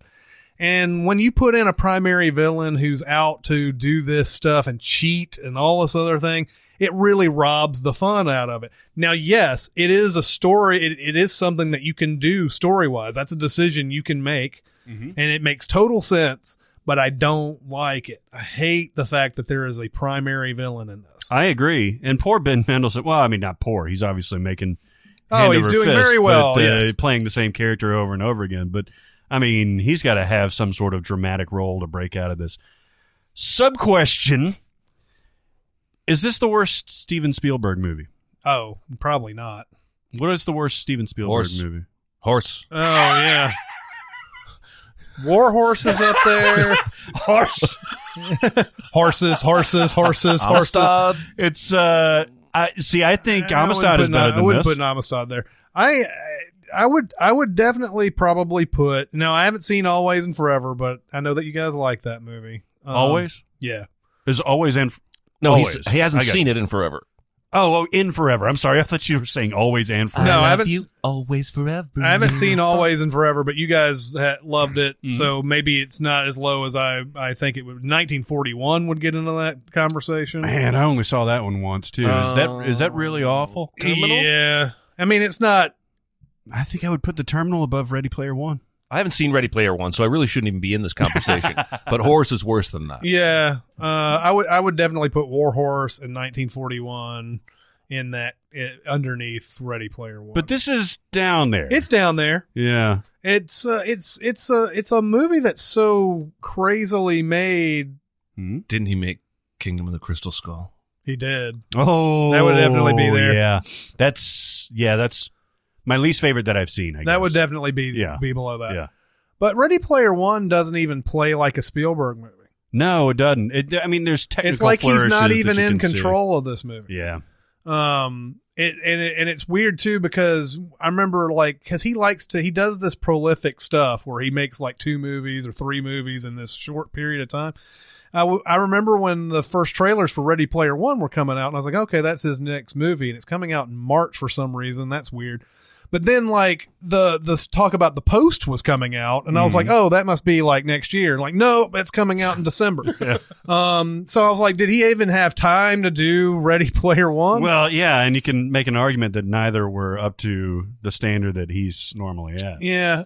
This one much more so than The Post. Yeah, that's one that I like. They did a lot of creative liberties with the book too, and the creative liberties make a lot of things not make sense. Like that is a fun thing. If I read more books, I'd love to do a whole podcast about how little changes from the original material change the motivations and reasons why things happen in the movie. That was one thing about Avengers Infinity War, was that none of that half the death shit makes any sense because Thanos in the comic books was just trying to impress death. Right. And there's nothing like that in the movie. So to take out impressing death and then just do it anyway, his motivations don't make any sense anymore. Right. So like a lot of times people forget about these little things, and like in that Ready Player One, man, there's so many of those fucking things. Yeah, where you're there's no obsessiveness. It's just surface level bullshit. and no obsessiveness, and everything is just solved with no thinking whatsoever, really. And there's stuff that's in there that's solved, and you don't know how it got, you don't know how they got to that point, and yeah, it just takes you out completely. Yeah. Then there is The Rocker. This is the Rainn Wilson drummer movie where he's a naked drummer and he gets on YouTube. Yeah. And the band becomes a big thing because of that and everything. And there's a scene with Jason Sudeikis coming up to their house and saying, "Boot, boot." That's the sound of that truck backing up with all the money it's going to give you after this video, pal. You like this movie, right? I do. I watched it last year on a lark. And really, really enjoyed it. Yeah, it's like John Hamm's in this too, right? Like all of his ex-bandmates are famous people. Yeah. There's I think Bradley Cooper. Maybe. Bradley Cooper's definitely one of them. Yeah, and Fred Armisen. Fred Armisen. I think it's funny. I think it also got overshadowed by Walk Hard, not because they're the same kind of movie, but because they're the same kind of movie. Yeah. If that makes any sense. Yeah, this is a little more based in reality, though. A little more, Yeah. but still pretty over the top because that band shows up at the very end. Yeah. And like, Will Arnett's in there too. Will Arnett. God, There's there's how a they squeeze million John Hamm in people there. in there. But they're all speaking. They're all speaking like in this British accent and everything. And they start arguing. It's like, we did that before we became British. But yeah, you had Josh Gad in here and Emma Stone and Christina Applegate. It's one of those movies. It's not a complete success, but man, it's enjoyable to watch. Yeah, I agree. Then we have Scream 2. Yeah. The college is in Ohio, The college is in Ohio. Okay. So I guess most of these Scream movies are set in California. I guess. Didn't you go to Oregon in one of them? I don't know. I didn't. Maybe I'm thinking about Twilight. Yeah, I was about to say. It was Did you see that tweet from Anna Kendrick, by the way? oh, that's It's like, fantastic. holy just shit, remembered I was in remembered I was in Twilight. She's the best Twitterer. yeah, hands she's down. fucking phenomenal. Scream 2 is not nearly as bad as Scream 3, but not nearly as good as Scream 1. Yeah, Scream 2 is in full sequel mode, and they know they're a sequel. That's the thing. Like that's the big knowing thing of the dialogue. You know who's in the beginning of this movie? Omar Epps. Omar Epps, man, making a lot of Ohio appearances here. right. I'm wondering if he's from Ohio now. Yeah, maybe because so. he's been in a lot of these movies. But yeah, the once you get to Scream 3 and the end of Scream 3 and like all the bullshit that they lay out in the end of Scream 3, you're like, none of the Scream 2 shit makes any sense now. Nope. Like none of that makes any sense. They kind of like gloss over it. In fact, in I Scream 3. do think the movie version putting Heather Graham in the Drew Barrymore role is pretty inspired. Yeah. But yeah, it doesn't hold up to the first. I think it's watchable. I think Yeah, it's fun watchable. And the third one, there's almost nothing redeemable about that at all. Yeah. But at least here, Timothy Olyphant gets to choose some screen time. I can't think of many other good things to say, but I enjoy it. Jane Lynch. There's a little collective soul in the soundtrack. Yeah, that's Not right. that should move you one way or the other. It's not Jane Lynch. Oh, who was Billy's mom? It's Laurie Metcalf. Laurie Metcalf. Yeah, that's right. But yeah, it's good. There's some fun performances in it, and the parody of the original Scream all throughout when they show Luke Wilson playing Billy. playing Billy, and they have Tori Spelling actually because she joked about that in the first one that she was going to get Tori Spelling. But and there's some fun touches in it, and it's well shot and it's it's well made, but it just I didn't like it as much. Small Soldiers. Yeah. This good movie shit. probably could get into a discussion about best Ohio movies. So it's been since it came out that I've seen it, and this was 94-ish or something like that. this was more like 96, 97, 98 might be right. Kirsten Dunst is still pretty young in this. It's before Bring It On, and that was what, 2000? Yeah. It's 98. Yeah, it's but this is Joe Dante. I saw this when it came out. I remember enjoying it, but not really remembering anything about it. Why does this have such like a cult following? Because now? it has the magic of the Gremlins crossed with a Toy Story type situation, where you've got sentient toys, but this line of toys is quote unquote programmed. There's basically this wacky computer chip that gets out of place. They hate each other. And so as sentient toys who don't quite realize they're toys, they're trying to go to war with each other. And then there's these kids in the middle of it. I actually tweeted, you may have seen it. I can't believe I live in a world where we're going to get a fourth Toy Story movie and we still haven't had a second Small Soldiers, because I liked it when it came out, and I've seen it 2 or 3 times since, and I've liked it every other time. I think it's super charming. And it's got, it's got the sort of a hidden message about war too in it all the way through it. But good voices. Tommy Lee Jones plays Chip Hazard. Yeah.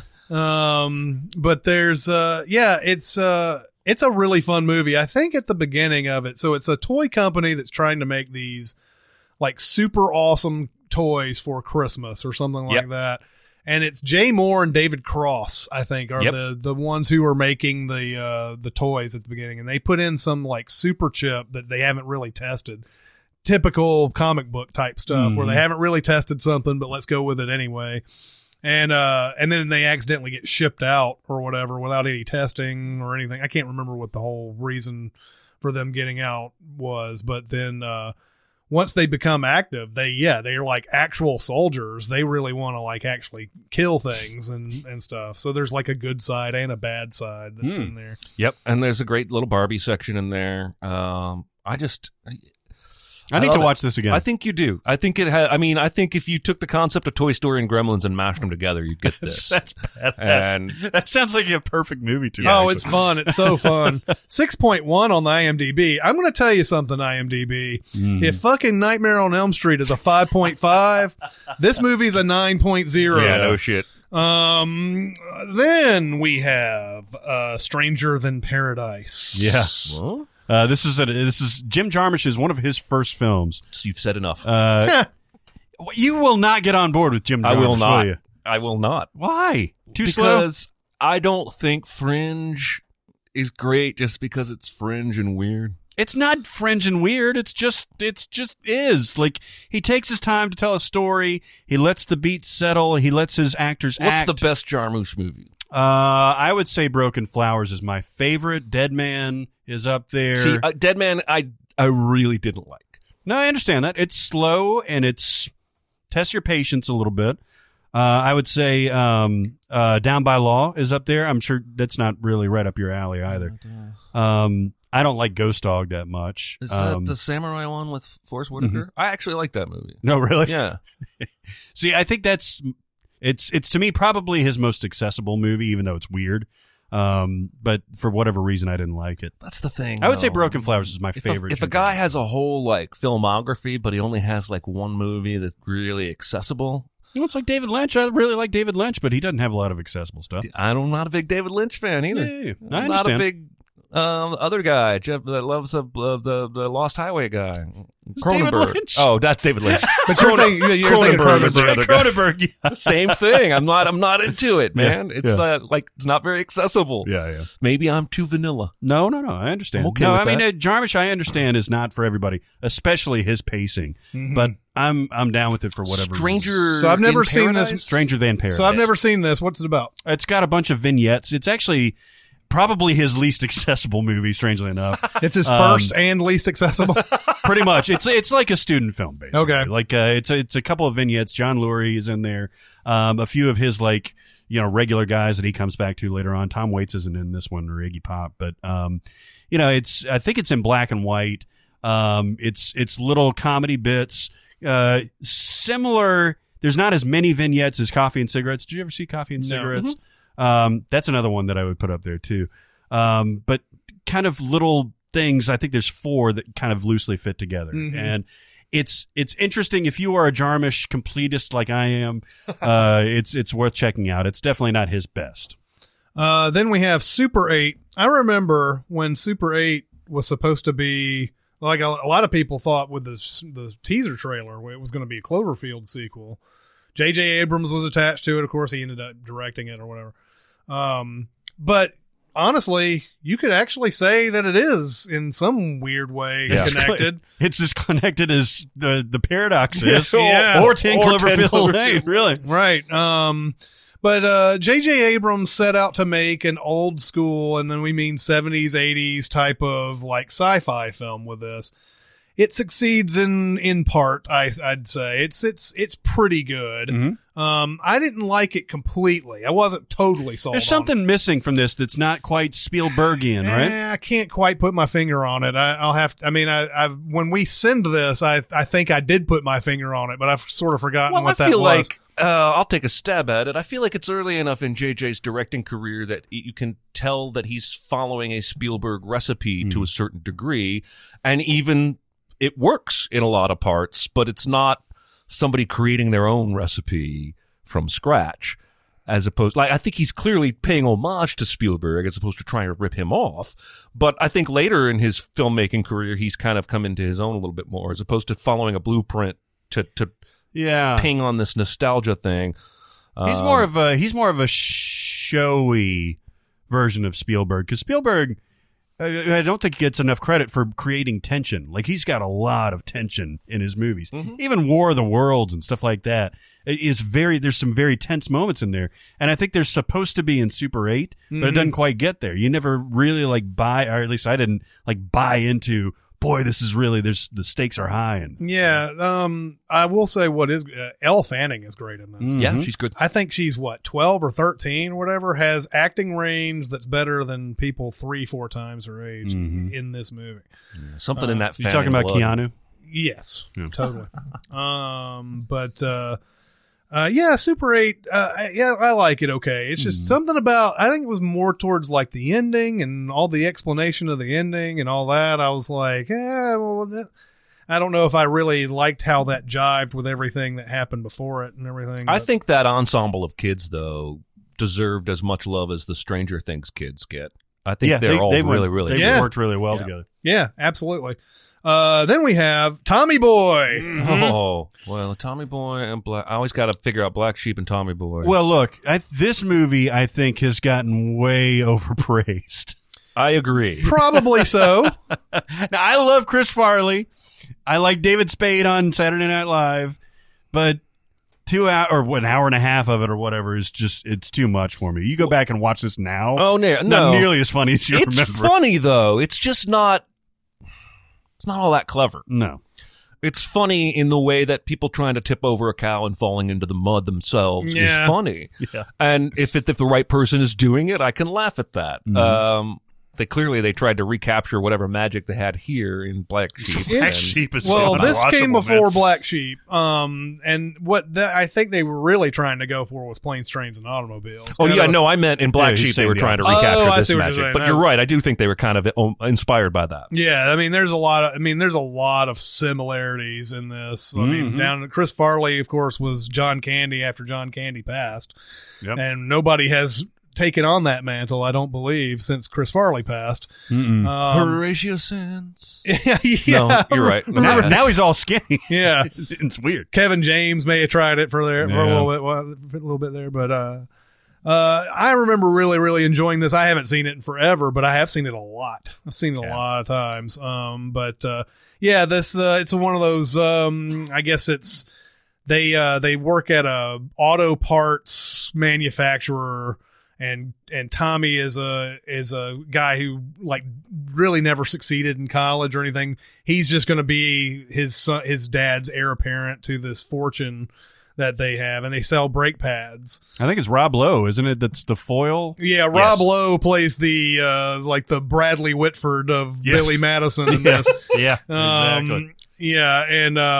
And so both of them are trying to vie for the company, and Tommy is a guy who just can't get it together, but finally he figures out some of his dad's old salesman magic and everything. So it's basically a road trip movie, them going around the Midwest essentially to sell these brake pads. And David Spade and Chris Farley were a thing for a brief moment in time there. David Spade takes a Cerbic way over the top in this movie.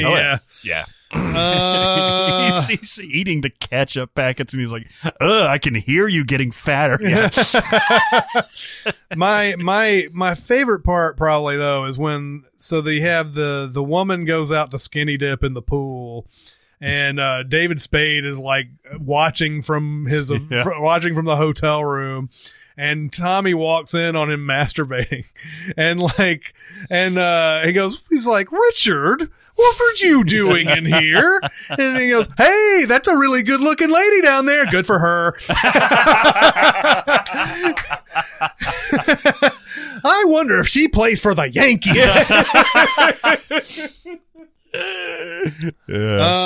A movie just like Tommy Boy, Traffic. That's right. It is just like Tommy Boy. What about this fucking movie's in Ohio? I guess this movie has so many vignettes. No, it's got a big chunk. There's 3 chunks. One is in Mexico.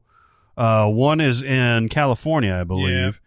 And the other one is in Ohio. The whole Michael Douglas thing stuff is in Ohio? Yeah, he's And like Erica a senator Christensen? from... Okay. Yeah.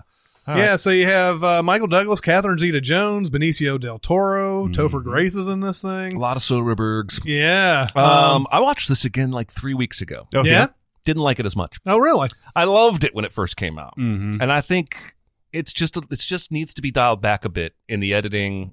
Like, I just don't feel like it's very cohesive. I could see that. Did this win Best Picture?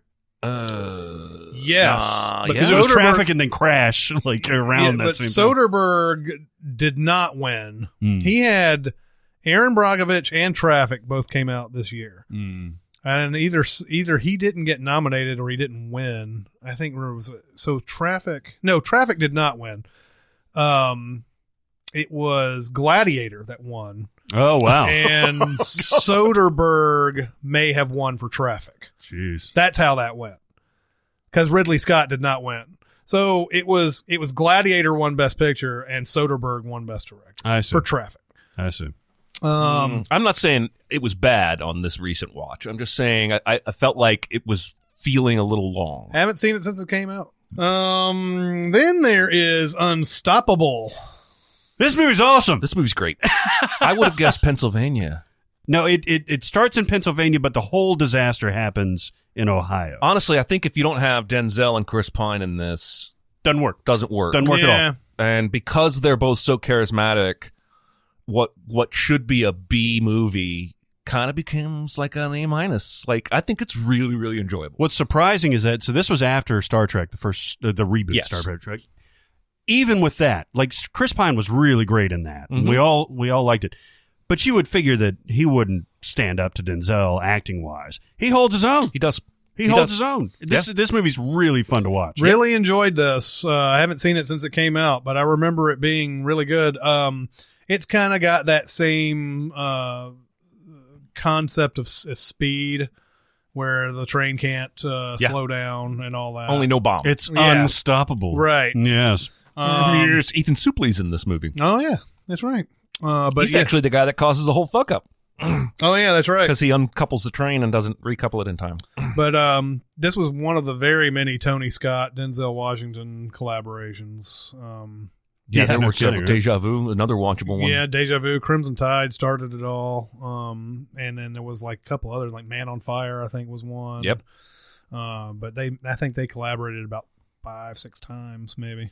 Some guy was on fire. Yeah. Yes. It's an Anchorman fight. Yeah, no, I got you. Fire. I'm with you. Then we have The Watch. I watched this movie. I've seen it. Is this the Ben Stiller, Vince Vaughn Yep. comedy Yes. that came out at the bad time and basically got buried? Yeah, it's alien invasion, and these guys sort of form a group to like go around and like I don't know if they are actively seeking them out and trying to kill them or anything, but Well, I mean, they're a neighborhood watch that takes it way too seriously in the first place. And I think even Right. they started expecting things and nobody believes them because they're so overbearing about this. Now, this did come out around the George Zimmerman, Yeah. Trayvon Martin thing, Yeah. right? Which is, it's a bad movie. This is a bad movie. It's I not don't funny, think I ever saw even it. with all the talented people in there. But that's awful timing, obviously. But it's also not really related to a story like this because there's hyper-vigilant neighborhood watch people, but it's not about that. It's about aliens. yeah. So- And but it's got so you had Ben Stiller, Jonah Hill, Billy Crudup. The guy who really kind of steals it is this. I don't know his last name, how to pronounce it, but Richard Ayoade. He's like he plays a He's- really weird dude Yeah. or whatever. But Yeah, the movie is garbage. I just remember watching this, just being very depressed watching. It is. It's like Couples Retreat. It's like, how are there this many talented, funny people in here? Yeah, and it's not, or Tower Heist, right? Like, why does this keep happening? Like, how do you make such a shitty movie with good people? I don't know. And then Welcome to Collinwood. I've heard of this. I don't know if I've ever seen it. Oh my God! This is another one of those.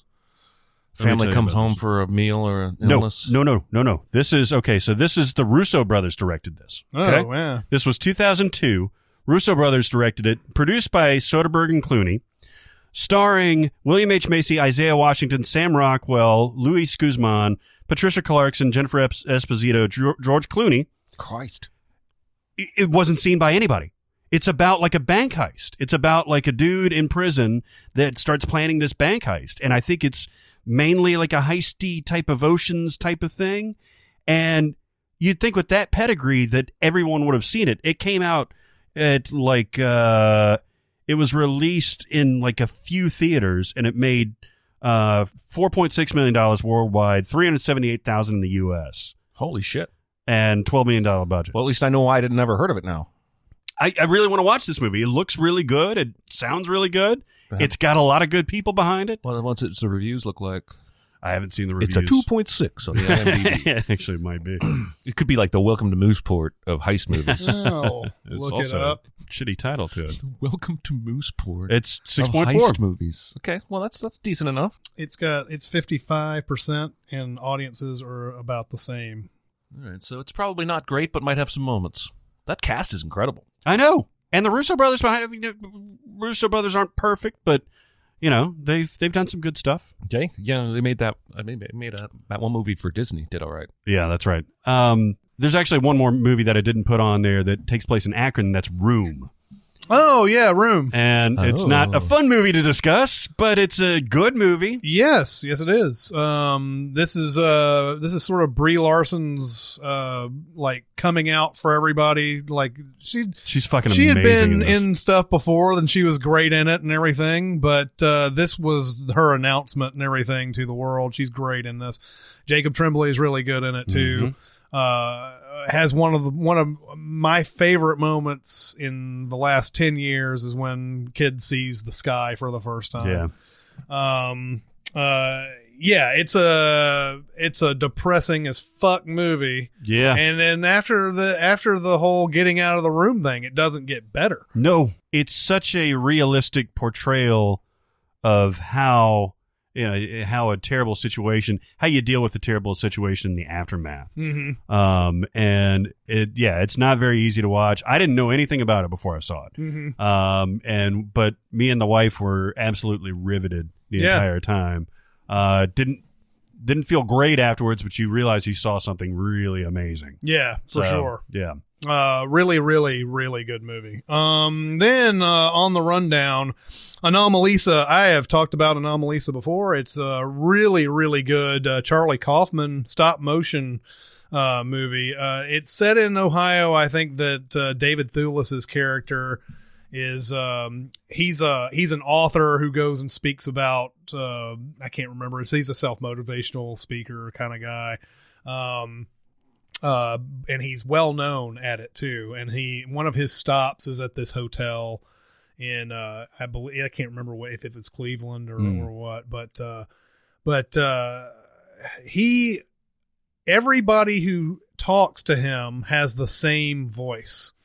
That's crazy. Until there's this one woman that he runs into that has a different voice, and it's Jennifer Jason Leigh. And he falls in love with her because she's got a different voice. And there's even a scene in there where, like, Jennifer Jason Leigh's character is with a more attractive woman, and he ends up like asking the Jennifer Jason Leigh character to come back and hang out with him and everything. And she goes, "Well, usually, people want to hang out with my best friend and everything." And they're like, it's like, nope. So it's all attraction to a different voice. There is a sex scene in here reminiscent of Team America, but not like played up for super laughs. It's actually, it's played for drama, but at the same time, you could Team America it up if you want to. Anomalisa is I say fantastic freaking movie. I got to check that out. I wholly recommend Anomalisa, and it's a movie that just kind of, it came out and it looked like it was trying to get some sort of Oscar recognition towards the end of the year when it came out, and nobody really ever saw it, and I haven't heard very many people talk about it. Mm-hmm. I bought it on a Lark Blu-ray, watched it. I watched all the behind-the-scenes stuff. Crazy that the movie even got made. They ran out of money a couple of times. Wow. It's really, really good. I wholly recommend that one. Antoine Fisher, which I believe was Denzel Washington's directorial debut. Oh, he wow. did direct that. That's right. I forgot all about that. But it's about a military training class, something, whatever. Is it Derek Luke? I saw it once and thought it was okay. Yeah, it's perfectly fine. Denzel Washington directed 2002. Young Navy man is forced to see a psychiatrist after a violent outburst against a fellow crewman. So it's got that kind of that Good Will Hunting type of vibe to it as well. But it came on recently, and I watched about 30 minutes of that, and it was really good. Really liked it. They were going to call it Good Antoine Fisher, but then Sean Parker told him to drop the good. Drop the good. It's cleaner. Yeah. All Fall Down. I've never seen this. It's got Warren Beatty, Eva Marie Saint, and Carl Malden. Yeah. Then there's The Bronze, which was that, wasn't that the, It's the one about the gymnast. The Duplass brothers produced it. And it's I got saw this, it. and it's Did you got see this real bizarre sex scene in it. Yeah, where That's the main draw for the it. gymnast has like a pommel horse style sex scene. I think it's her coach. I don't know who it I is. saw it. I remember thinking, "What the fuck am I watching?" And I moved on. With my Yeah, it's life. one of those things where like they're like the sexual positions they get in are impossible, and it's Oh, that's hilarious. Because she was like an athlete, Olympic athlete from this town that was famous in this town, and then somebody else is taking her glory, and she's like older and being pushed to the side, and there's like a new gymnast from this town that everybody loves. And I think she kills her or like beats her up or something. Wow. I feel like there is a loose thread to real.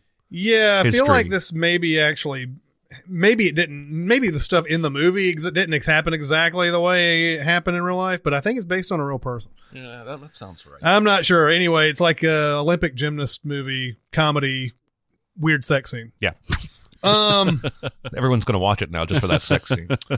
Dirty Pictures. Oh boy. I remember this coming out. I think it was around 2000. I didn't see it though. It's a documentary. It's about pornographic art display Mhm. in Cincinnati. Yeah, this guy apparently displayed really, really graphic sexual imagery, but it was in the context of a museum, and he presented it as art, and it was in Cincinnati, and they refused to show it, or the city tried to shut it down or something like that. There was a big lawsuit about it. So Popo shut us down. Oh, Yeah. but the Bengals can play every week. Vontez Perfect is allowed to tackle.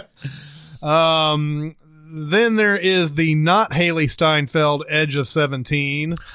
yeah, What? It came out in There's another one. 1998. I was all excited. I was like, well, did Edge of 17 happen in Ohio? Could have. Could have. But no, it's another one. Gay coming of age movie. Mhm. But I don't know of this one. I don't know who's Yeah, I in hadn't it heard of or it. anything. Did you say 88? 98. All right. I was going to say 88. I'm not sure 1988 could have handled a gay coming out story very Almost tactfully. no. Nobody that I know is in this. Yeah, no kidding. Then there is The Express. Running back. Yeah, running back. Ernest Spines. Ernie Davis. Davis. Rob Brown plays Ernie Davis, and Dennis Quaid is in this. Yeah, I saw this. I didn't see this. It's not any better or worse than any of the rest of them. If you saw We Are Marshall, you saw this movie. It's just about a real guy. Although All right. We Are Marshall is about real people too. Yeah. Never mind. Then there's Ghost in the Machine. Oh boy. I remember that. Karen Allen.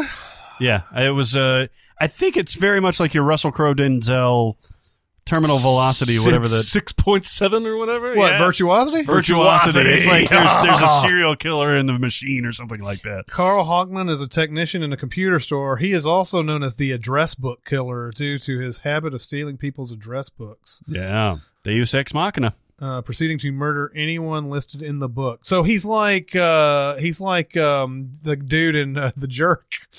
Yeah, exactly. He's like Emmett Walsh. Yeah. You stupid random person. These paint cans. Yeah, he hates these cans. Gummo. I never saw Gummo. Me That neither. was shot by local guy Harmony Korine. Yep. Yep. This followed up Kids, right? 2 or 3 movies Yes. after Kids. Yeah, it's apparently about like I think it's again like little vignettes about lower middle class Midwesterners, but it was shot in Nashville, and I think I've seen like little clips of this movie, and I think I recognize there's some in West Nashville that I recognize, seedier places. Yeah. Then there's Harper Valley PTA. Never heard of it. Based on the song. At Home at the End of the World. That sounds like something I've seen, but of course it has all the words of things that are in other titles. Yes, it does. uh, Seeking a friend at home for the end of Yeah, the That's right. It's Colin Farrell and it's A Home at the End of the World. Okay. A Home at the End of the World. Colin Farrell, Robin Wright, Sissy Spacek. I haven't seen this. No. Hey, get less boring, Ohio movies. right. Oh my God. I am number 4. Have you seen this shit? This is this had, I believe it was Alex Pettyfer in it. Is this I've not another seen young it. adult Yes. apocalyptic thing? Yes. Yes. Yes, it is. And I believe this I can't remember if this was the movie where Alex Pettyfer got this sort of like reputation as one of those young asshole actor kids. One of those Devon Sawas. Yeah. He is number 4, you know. Sorry, Devon Sawa had the same reputation. Yeah. That's all I was shooting for. Yeah.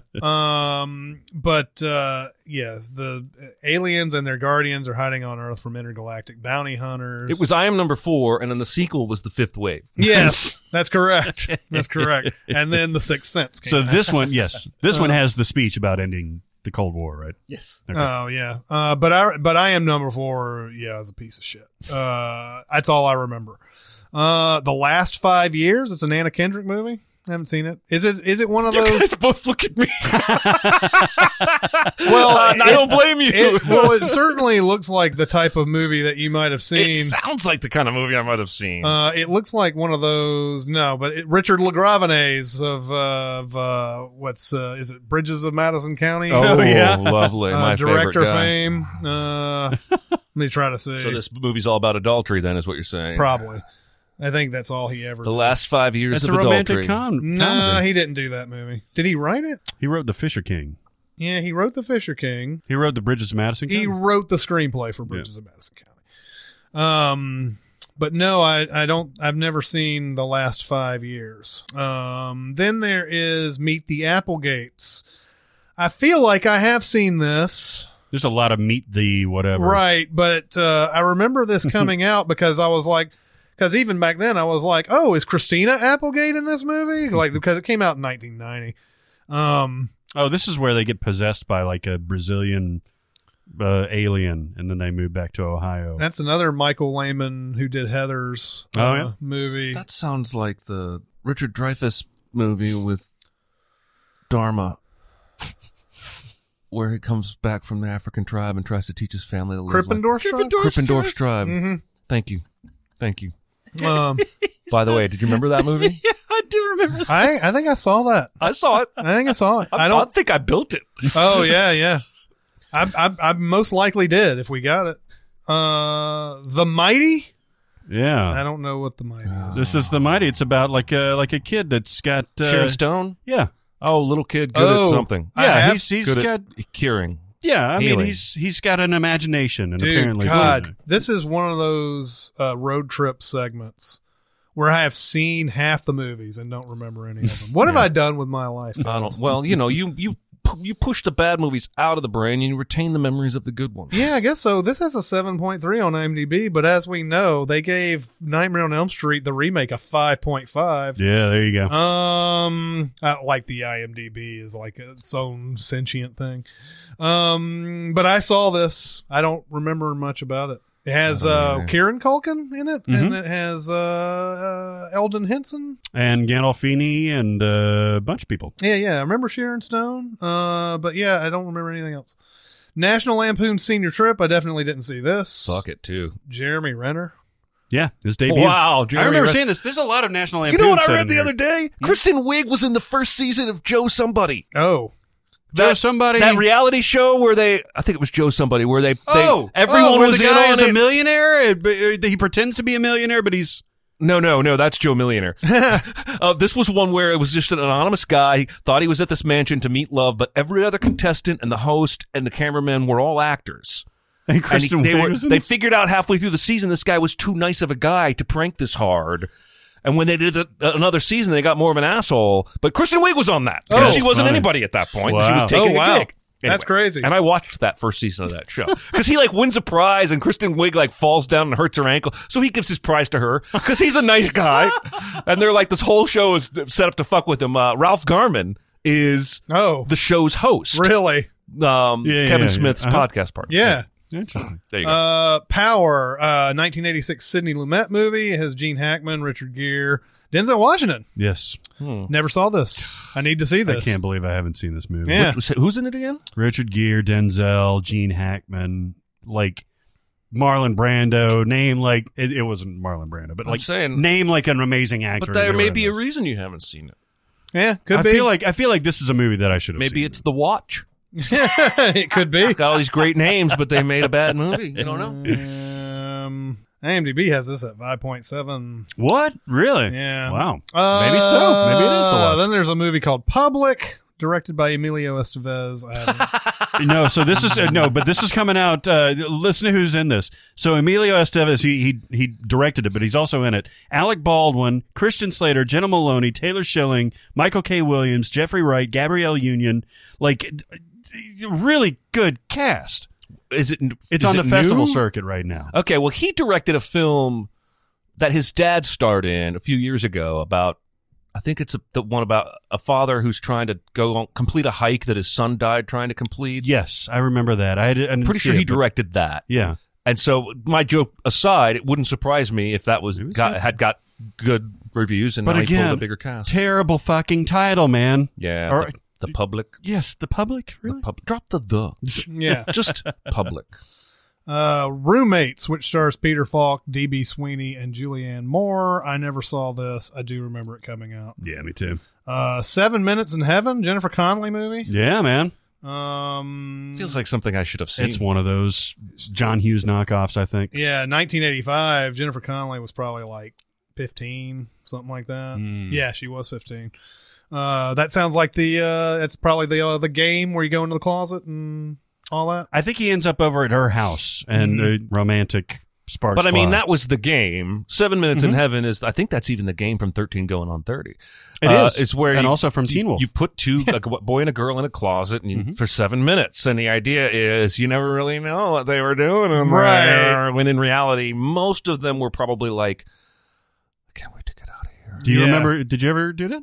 No, dude, I was a preacher's kid. I didn't even get to go to parties, Oh, well. let alone play. If You ever at a do party- that? Fuck yeah, man. Yeah, I never did. Dude, I wish Really? I had your childhood. Dude. I'd have been I went right in. me too, man. I'd have been Frenching and shit. I'd have been like, you can let your doors right There was an assumption, Cut that. and the person that I was with, the people that I was with, went right in, too. I mean, it was just door closed, fuck it. When else are we going to make out? A movie called Take Shelter, which I know came out recently. I did not see that. It's got You know, Michael Vanilla- Shannon and Jessica Chastain in it. Yeah, really good people. I've heard that it's good. Awesome. I think I've heard it is good. Yeah. And then there's a Welcome Home, Roxy Carmichael. Was that Winona Ryder? I believe so. She gets welcomed home. She does, but I don't remember. It's Winona Ryder and Jeff Daniels. Okay. I remember it coming out. I don't even remember what it was about, though. Small town prepares for the homecoming of superstar Roxy Carmichael, as does a young outsider who believes Roxy is her mother. It's a prequel to Welcome Home, Roscoe Jenkins, Yes. whatever that Martin Lawrence movie is. Yes. And then Barrett would like all of you to know that there is a porno called A Wet Dream on Elm Street. All right, It's listen. listed on the Wikipedia page. It's listed on the Wiki. Okay, so I use the Wikipedia page, which has studio titles, maybe some indies thrown in there and stuff like that. But it certainly doesn't have fucking pornos on Right. there normally. So I was like, well, maybe this is like a Paris Hilton, trauma type of weird knockoff. No, it's a fucking porno. like a porno. And I watched some of it. What year was it made? I mean, it was probably 86 or something like that. Wow. A porn from the 80s is no good. There's nothing good about that. Wow. I didn't watch much of it, trust me. So that will do it for Ohio. You had a lot of pretty good movies in there. We really did, yeah. Um, I got stuff I need to see. I need to see Small Soldiers again. I need to see Anomalisa. And I need to see Welcome to Power. Collinwood. Yeah, no kidding, right? but yeah, a lot of good stuff in there. All right, well, that'll do it for this week. Keep going to Sincast presented by CinemaSins on Facebook and comment on this very episode. Keep going to SoundCloud. We have CinemaSins Twitter, Reddit, and we have a Patreon. We do. It's got perks for Patreons. I've got perks too. No, you are rubbing, I'm rubbing your my nipples. nipples. Yep. You've got perks. Feel these nipples. Yeah, yeah, And you can exactly. see that live if you were hanging out with us last Jeremy Thursday. is always feeling his nipples. Yes, constantly. Yeah, whenever you listen to a Sins video, he's probably rubbing his nipple. At least one. Yeah, at least one. Yes. 1.5. They sensitive, average. them nipples. Especially when I'm ranting and narrating about my college ex-girlfriend. That's right. But that'll do it for this week. It's Chris Atkins and Jeremy Scott and Barrett Share. We'll see you next time. Thanks for listening. Comment on our episodes on our SoundCloud page. Check us out on YouTube, Twitter, Facebook, and Reddit. And be sure to visit cinemasins.com.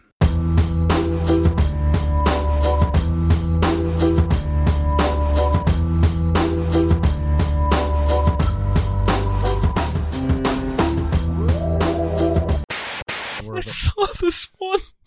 It was one of those, somebody collected a bunch of tweets that roasted other people, but this woman had written something about, like, her name was Beverly, and she had written, like, my sister died in a house fire, but her nightstand Bible was completely untouched by the flames. What a unique message and gift from God or whatever. And the reply that roasted her was like, but Beverly, your sister died. Yeah, yeah. If God was going to do an act of miracle. Yeah. Why would he save the Bible and let your sister burn to a crisp? Millions of those all over the place. He's going to make a statement by doing that. Fuck the humans. I'm Yeah. saving this book. Yeah. Good God. Emails? Cleveland rocks. Cleveland rocks. God, I vowed on my way here not to say anything that you'd have to cut, and I've already fucked it up. Yeah. Anyway, yes, I'm sorry. I shouldn't have even brought it up. God, I suck. Reset. Hi. Yay. Yeah, not gonna do it. Yeah. Hey, I'm recording The Grinch tonight, like the original one, to watch with the boy when I get home. Uh-huh. It's somehow an hour on ABC, No, Because of commercials. they're fooling you. but it's like 23 minutes. They're going to give you that Like Entertainment Tonight bullshit where every segment is going to be like, on the last section you saw this, and it's going to be highlights of previously on The Grinch, and then they're going to play like 5 minutes, and then like, coming up after the break. Yeah. And they- Cindy Lou gives him a heart. Yeah. Hold on, I got to see how long it actually They're is. getting egregious with that shit. My wife was watching, what was she watching? She was watching something the other day she hadn't seen in a while. It was a 2-hour and 10-minute movie that they were broadcasting at like 3.5 hours or something. Oh, and I was really? like, there's almost half as much ads here as there is movie. Yeah. Yeah. Oh, it was The Last Samurai, Oh, yeah. which is a decent movie, and it's long to begin with, but you can't fool me. When I see a runtime of 3.5 hours, I know something's up. It's 26 minutes. Yeah, so it's going to be filler, or you know what it's going to be? It's going to be ads for that. No, You know what? Disney won't you know run what ads it for the might new be? one. You know what it might be? You know how most television episodes are 22 minutes? Mhm. It may have just crossed a threshold Oh, yeah, maybe to so. where they couldn't do 30-minute block of it. They had to make it an hour.